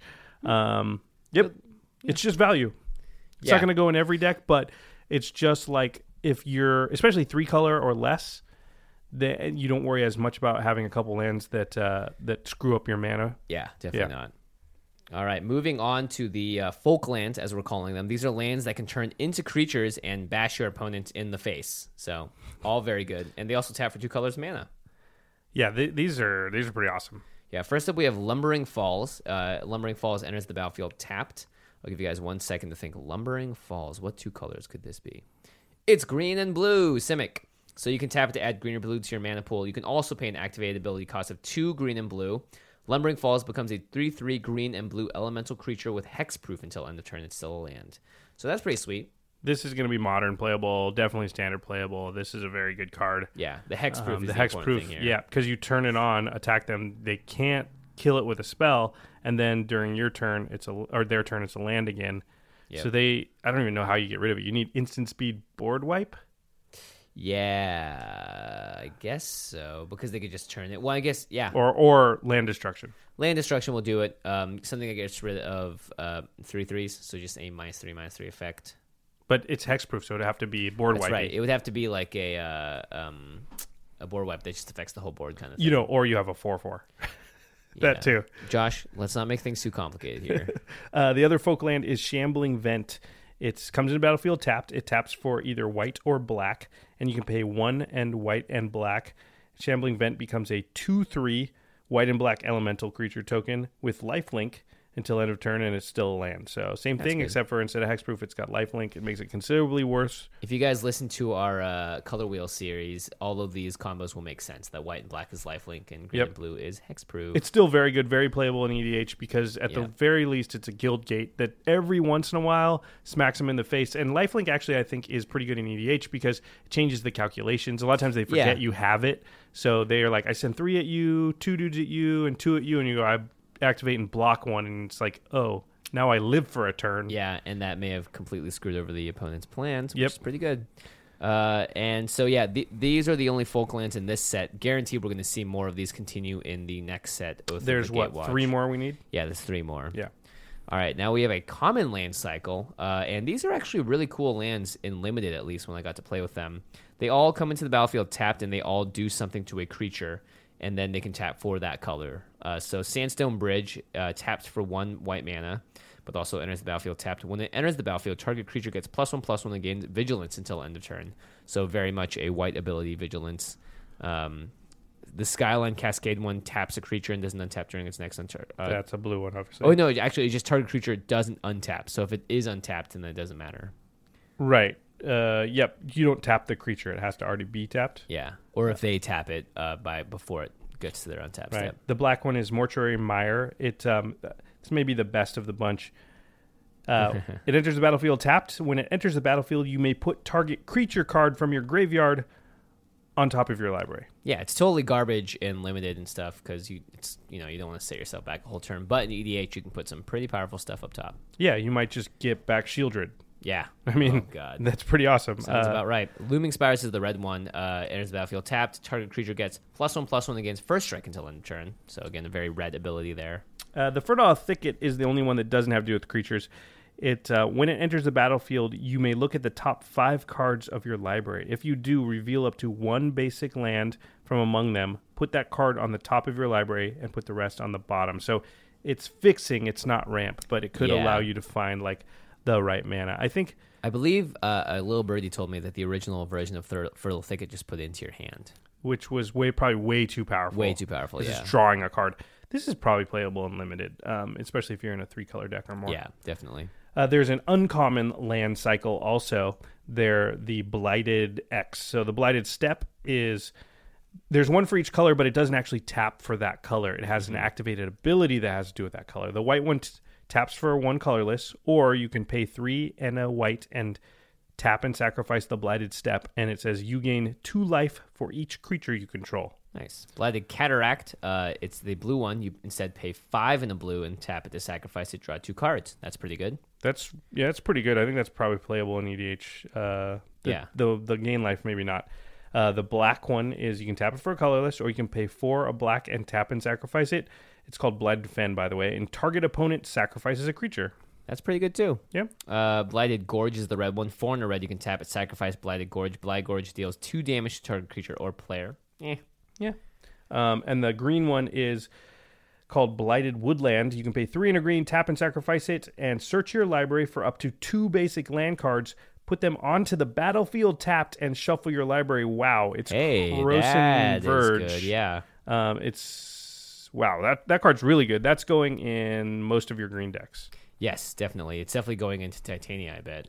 For sure. This is also a very good fixer if you're trying to play Converge Unlimited and stuff, because you can get 2 different basic lands, and all you have to do is be base green usually.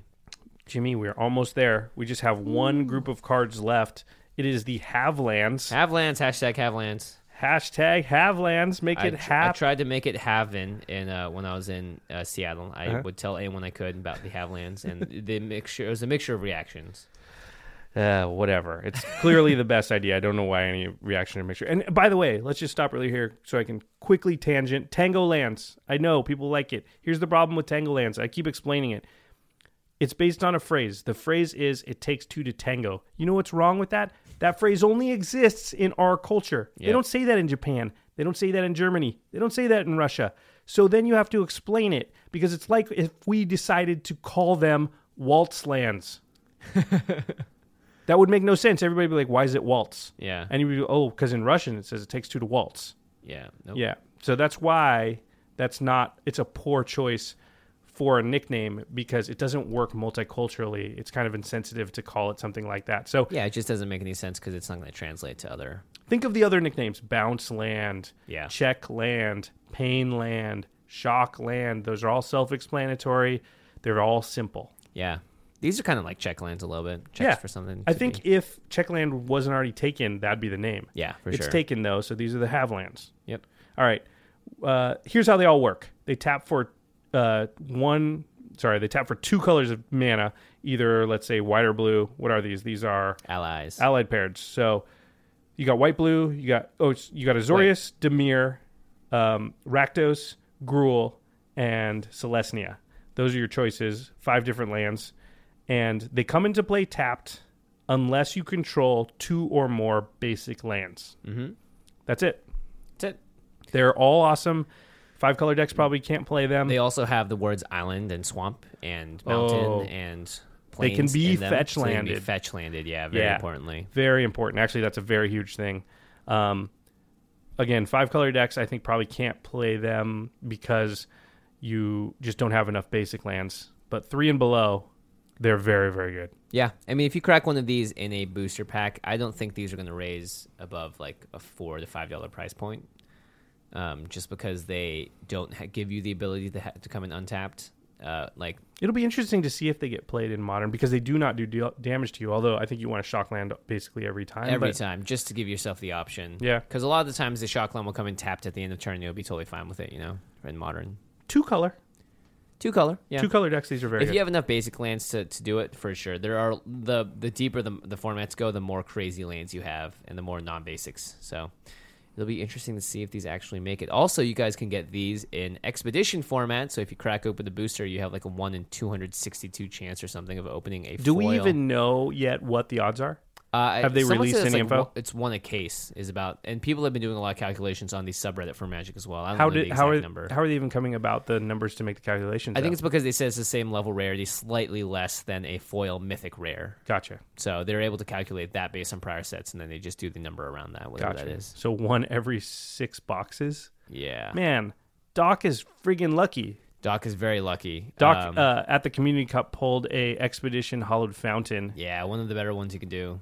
It's pretty good. Yeah. Speaking of the Community Cup, Hey, we finished our Battle for Zendikar preview. that is our preview. You can tell by the length of it, there was a lot of awesome cards for yeah, EDH in we're coming there. up on 2 hours here. So, yep, this set's going to be sweet. Again, please, I would just recommend not pre-ordering anything. I agree. I think these prices are going to drop precipitously. Yeah, and unless some crazy Eldrazi deck becomes super popular, the bigger cost creatures and stuff that you're going to want to put in an EDH deck are not going to be super expensive to buy. So. And if you listen to our buddies on the Masters of Modern podcast, you can see that they don't think there's a lot of modern playable cards. So even worst case scenario, when this stuff rotates, it's probably going to drop a lot because if cards aren't played in any of the eternal formats, then they're just not going to be worth anything after rotation. Now, we don't know right now. Everybody thought Jace Vern's Prodigy was a horrible card before the set came out, and it turns out it's playable in Legacy and it's awesome. Yeah,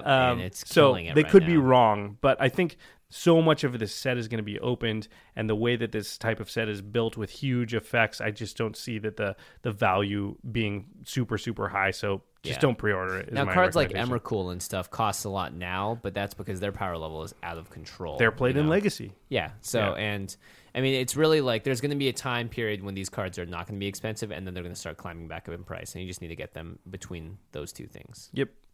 All right, let's End go to step. the end step where we talk about something. Well, this week it's going to be in the world of Magic. It's going to be the Community Cup. Yeah. So I got to go to the Community Cup last weekend. Sans Josh. It was a very sad time. I wish you could have been there, Josh. Wish I could have been there. It looked like a lot of fun, but I did get to follow along, so that was cool. Yeah, that was nice.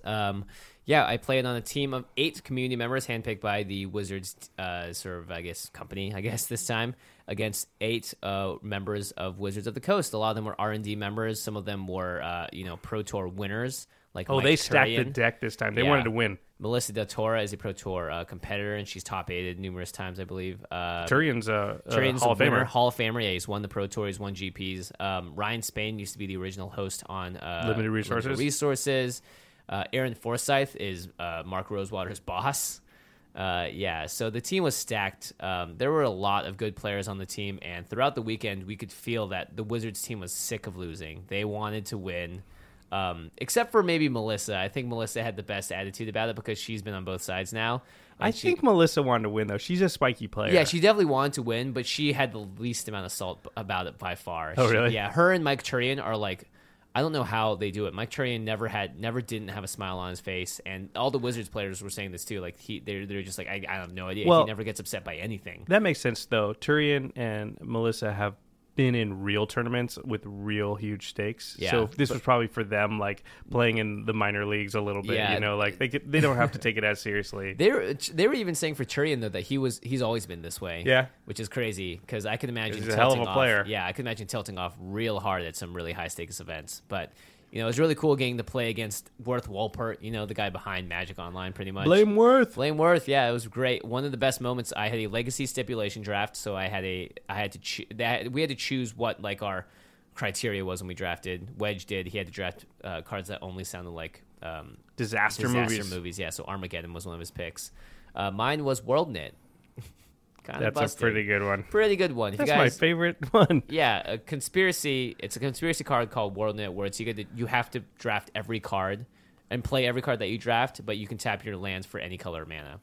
The way they do this in Legacy Cube is a little different, though. Yeah, they had me be able to put in any number of vivid lands. Gotcha. So that was actually kind of cool. So those all enter the battlefield tapped and have 2 charge counters on them, and they can tap for any mana if you just remove a charge counter. So I just ended up building a Praetor deck with a lot of reanimated effects. You did pretty well, too. What'd you go? I went 2-1. Mm-hmm. Yeah, the first game I just got run over, and then the second game, it was really close, and then I managed to pull out the victory. And the third game against Worth, who was playing like an all-control deck, misclicked crazy bad. Oh, his stipulation was he could not have creatures. Yeah, no creatures. So it was a bunch of planeswalkers and counter magic, and he was blue, red, black.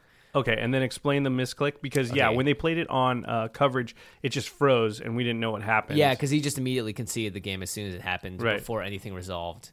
Okay, so the first bad thing that happened is he control magicked my Nissa, and he dropped a 7th land, thinking that it would turn into a planeswalker under his control. Unfortunately, it says return it to under its owner's control. Yep. Yeah, so it came back to me. He triggered my own Nissa for me. It was the Magic Origins Nissa. Yeah. So yeah, he takes it, drops a land. It says flip it over, transform it, and then return it. But it returned it to you. Yeah, under its so owner's control. He just lit a control magic on fire, basically. Yeah. And then he had Karn Liberated out, which can exile a card from your hand or another permanent on the battlefield. And I was trying to drop like Garrix and stuff and try to keep pumping up beasts and Ashayas to try and swing at this thing so I could just eventually kill Karn because it was just destroying me. I had to play every card out of my hand, otherwise he would exile it. And he also dropped Tameo, which is able to tap stuff down and keep it tapped. So he could just stop me. At that point, he was almost in the full lock. So now you can't hit Karn, and which means he's just exiling stuff every turn. Yeah. Yeah. And then he accidentally clicked exile target permanent and clicked his own Tameo. So he Karned his own Tameo. Yeah. You know, I got to say, it's a little bit of poetic justice for was. Mr. Worth. That was definitely a highlight for me. It was really funny when it happened because there was just kind of a stunned silence that happened after it. Like, we were just joking around beforehand. I was like, uh-oh, here comes the soft lock. He's like, you know it. And then it was just click, click, and then it hit, and then everyone just went, oh. He needed to then get a shirt made that says, blame myself. Blame myself. Yeah, I tweeted him about it later. He's like, no one to blame but myself. Yep. So I thought that was really funny. We also played a legendary Commander game. I built a deck with Yoel Larson, who's a Pro Tour winner, and Wedge from the Manosaurus, around Metamai the Ageless. It was a flavor draft for Ironroot Chef. It was a flavor build for Ironroot Chef.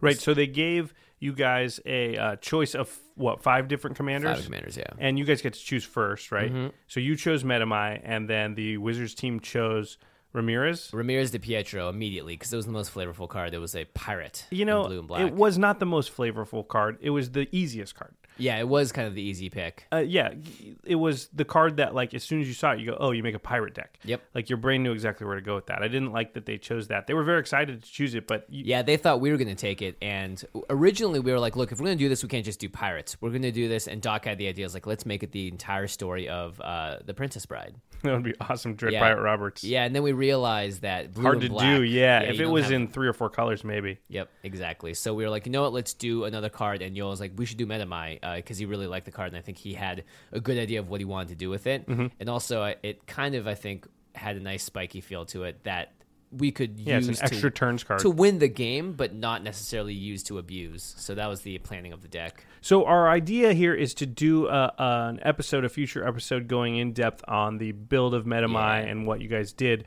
and also what you can do to make it into a real deck. Right. But let's talk about this a little bit here because you were the head chef, which meant that you were sort of in charge of. The way that the Ironroot Chef portion of the show went was that each team, the community team and the Wizards team, had to build 3 decks. So there was a standard deck, a modern deck, and a commander deck. First of all, awesome they included commander in there. Yeah, the first time ever. Yeah, and I have to think it's because you were there. Yeah, me and Stibbs are both the commander players of the group. Yeah, so I have to think that, but that's just... You mean we were there, Josh. You and me in No, spirit. I was unfortunately not there. It has to be said that that's such a great thing to have commander be part of the event. Yeah. That it's never been before. It just shows that they're taking notice of our community and the things that are going on out there. So that's great. So that's how it works. We're validated. It was awesome. Yeah, I was very proud of that moment, just them having commander be part of it. So then those were the 3 decks, and then there's obviously more than 3 people on each team, so you guys had to split into groups. Yep. And each deck had, quote unquote, a head chef. And you were the head chef, obviously, for the commander deck. It also meant that when all was said and done, after the game was played, we'll talk about that in a minute, you had to get in front of everybody and explain what the flavor of the deck was and why you made all the choices that you made. It was like a high school book report. It really was. Yeah, as Nate described it when Megan went up and delivered her speech about her deck. Okay, so Metamai the Ageless. Well, why don't you explain how the deck got built? Yeah, so he's a 4 blue and a white flower. He's a legendary Sphinx that every time he connects and does combat damage to a player, you take an extra turn, but he cannot attack during extra turns. So we just went full on with he's from Theros block. We went full on with he's an oracle. He's coming in to foresee the future and speak to the people in riddles and clues, and it's up to them to sort of decide their fate and whether or not they correctly interpret the signs, aka make the right decision. So in gameplay, this meant that anytime he attacked, we would always use the extra turn and try and cast Fact or Fiction and give the opponent choices, or use Thran Tome and other similar effects, and also cast a lot of cards like Divination and Telling Time, cards that had to do with time traveling. And we had a bunch of extra turn effects in there as well, but we were not built to sit there and try and counter everything. Swan Song was actually the only inclusion of a counterspell in the deck, and it's because Metamai's in the flavor text, and the judge shouted it out, which was awesome. So total call out to you, Josh, because if it wasn't for you, I wouldn't have thought to just look at that card. I love Swan Song. And I saw Metamai's name in the flavor text. I was like, oh my God, it's perfect. You're like, oh, I'm allowed to put it in there. Yeah, exactly. So it's funny because when I did the whole thesis defending the flavor of it, I was like, it was so easy for me to do because I've been doing this for a year with the command zone. Like, we've been doing this exact thing, except building decks that are, not super flavorful. But we just had to, I just had to change a couple of settings in my head, and it worked out really well. Yeah, you had a really good speech. In fact, I thought your speech brought it. You tricked them because, let's be honest. Like, you talked about how you could have just done a bunch of extra turn effects, and but that you decided not to do that and you went with all this other stuff. But then when you actually watched the game play out, it was taking infinite turns. So I was like, oh, Jimmy's speech, he used his charisma and he smoothed it out. Although they don't judge you at all on the game itself because anything can happen. We made sure to also make sure when we made the decks, he is Metamai the Ageless. If we don't have at least one infinite combo in here, then it is kind of betraying the deck itself. Yeah, that's interesting. And it just happened that Yoel drew into both of them. I think there was actually quite a few infinite combos in that deck. Yeah. It was sort of the classic, I accidentally went infinite. You could do that a couple different ways. One of the best cards in there was Crystal Shard, which just made me remind me of you entirely. It's a very erratic portal. Yeah, it's when you think of using it on yourself, then you realize exactly how powerful it is. Yeah. Also, luckily, it could be used on them, too. Yep, and we like that they give them a choice. They can choose to pay an extra mana, otherwise it gets bounced. Not. Yeah. Or they just don't have any mana, so they have to bounce it, which happened a lot. Well, I saw that as hey, look, you guys aren't interpreting the signs correctly. You're not preparing yourself. Yeah, you're not preparing yourself for the riddles to come. Yeah, pretty good. On-board riddle, bro. What made the game super interesting was actually the clock. Yes, and that's something that is never present in common, non-online games of Commander. Non-competitive Commander, yeah. Yeah, because usually it's just oh, God, that game took 3 hours. But in this case, we only had a 25-minute clock. There was a point in time where I think you guys had about a minute left, and you had to do about 30 damage. Mm-hmm. And I was like, oh, I think don't think lose. they're going to win this. Yeah. Yeah. I mean, they in a normal Commander game, they win hands down, but they have to do this in a minute, and I don't know that they can. And usually in a normal Commander game, when you establish the infinite loop, everyone's like, okay, cool, I can see. Let's shuffle up. Yeah, let's shuffle up. In this case, no, the pirate deck in flavor was like, well, we're never surrendering until we die. So right. we played it down no to retreat, the wire. no surrender. Retreat, we're yeah. pirates. And it almost worked out for them. Yeah, by the end, we weren't taking infinite turns. We eventually just wiped the board of all lands and then just let it play out with our like two power creatures on the board. And that way, Metamai could finally attack every other turn. Right. Because whenever we took an infinite turn combo, it would just never allow Metamai to attack. Right. Metamai's text actually says that he cannot attack on extra turns. Yeah, so we were swinging in with like 2 power creatures, and it was like, we got to speed this clock up. Well, it was interesting because, I was curious. Yul had the ability to cast Catastrophe almost the entire time, and there was a lot of spots where he probably should have, and I am assuming he's a Pro Tour player. He just didn't want to for some reason. Yeah, the main one was because Sands of Time was out, and it didn't let him untap his creatures. So had he casted Catastrophe... But he had Paradox Haze. Yeah, he did have Paradox Haze, but it didn't. I don't think it worked. He the way he said that he was playing it, he knew that he had to get rid of his own artifact in order for him to win efficiently and like assuredly. Because otherwise it would have been so slow that maybe had he catastrophed early enough that the opponent would have been able to build up enough lands and just gotten back into the game. And then it was interesting because he had Zer's Weirding, so he could have made sure they didn't draw a card for the rest of the game. Yeah, I mean, it was such a crazy lock. And he was at 80 life, we should say, because he Beacon of Immortality when he was at 40, so he doubled his life total. And then he drew it again later. And then Zer's Weirding says you reveal the card that you're about to draw, and your opponent can pay 2 life, and then you just don't get that card. Yeah. So, yeah, that's why I was like, with Zer's Weirding, I would just Catastrophe, and then I can just 80 life, and it's just lock like down the game for them. Yeah, I can just blank their next like 40 draw steps. It was funny because when you'll see me walk up there in the preview, the replay of it. You can see me like tap on the screen. I'm tapping Catastrophe as soon as I go up there. I'm like, we should just cast this. And, we'll win. Yeah, but it's actually kind of funny. Well, it was awesome to see you come up and start giving advice to the Pro Tour champion. Yeah, but I was like, you know what? I know exactly what Jimmy's saying, and he's right. We're the Commander guys. You should listen. You should cast Catastrophe. It's funny because it made the game way more interesting than him not playing it. Right. I still don't fully understand the logic behind it. But you know what? I trust Yul, and it did end up making for one of the best streamed games of Commander ever. I think a lot of people said that was the best single match that was played of the weekend. Yeah, so I would agree with that. It really did showcase Commander in a really, really awesome light. Yeah, and they both had costumes on. And it was just great having a Pro Tour caliber player pilot a freaking janky Metamai the Ageless extra turns while wearing an Egyptian outfit because they couldn't find a Greek one. Yeah, but he was still a Sphinx, which is hilarious. Yeah, it was pretty awesome. If you haven't watched it, you should definitely go to twitch.tv/magic.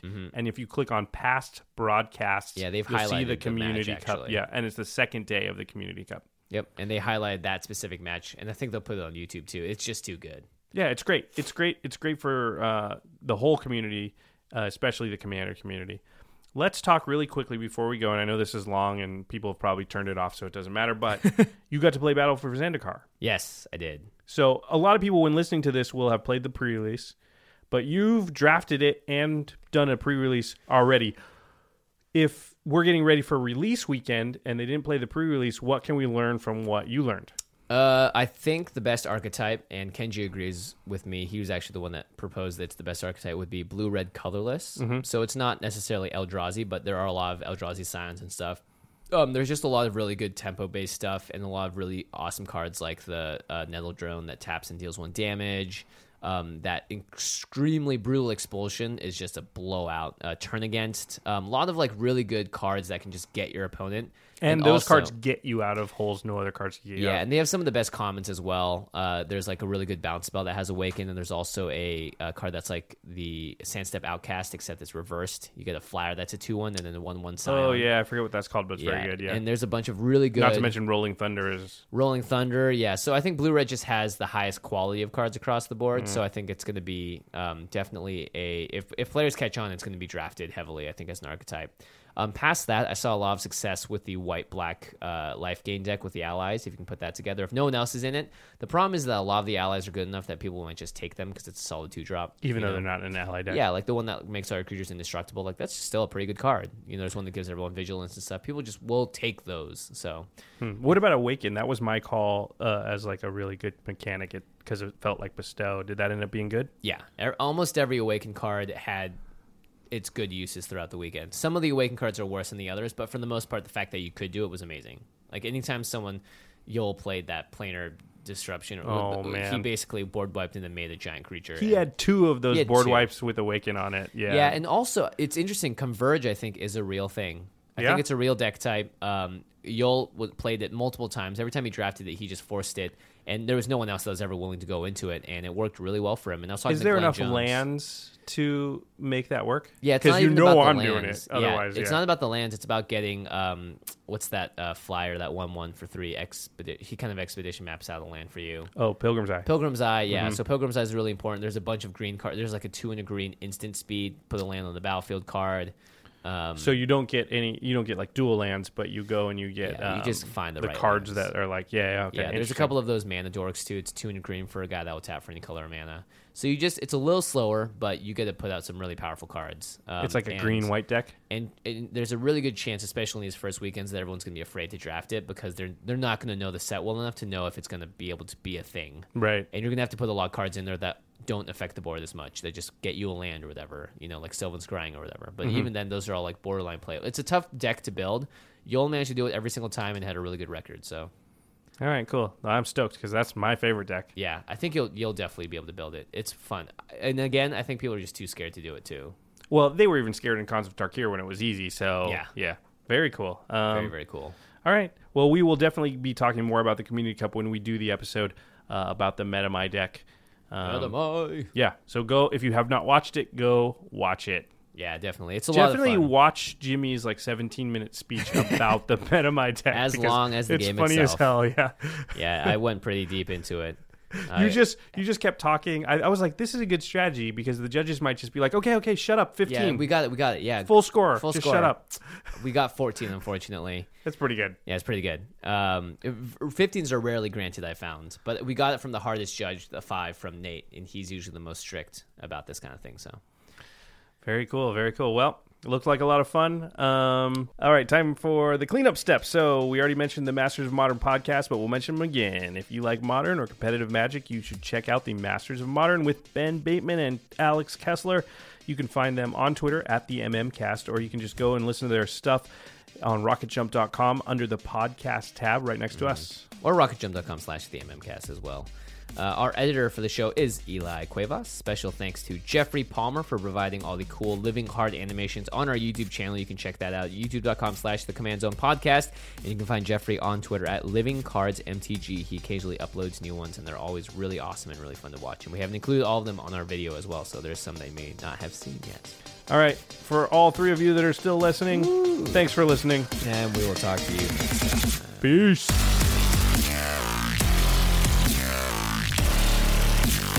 Thank you for your attention.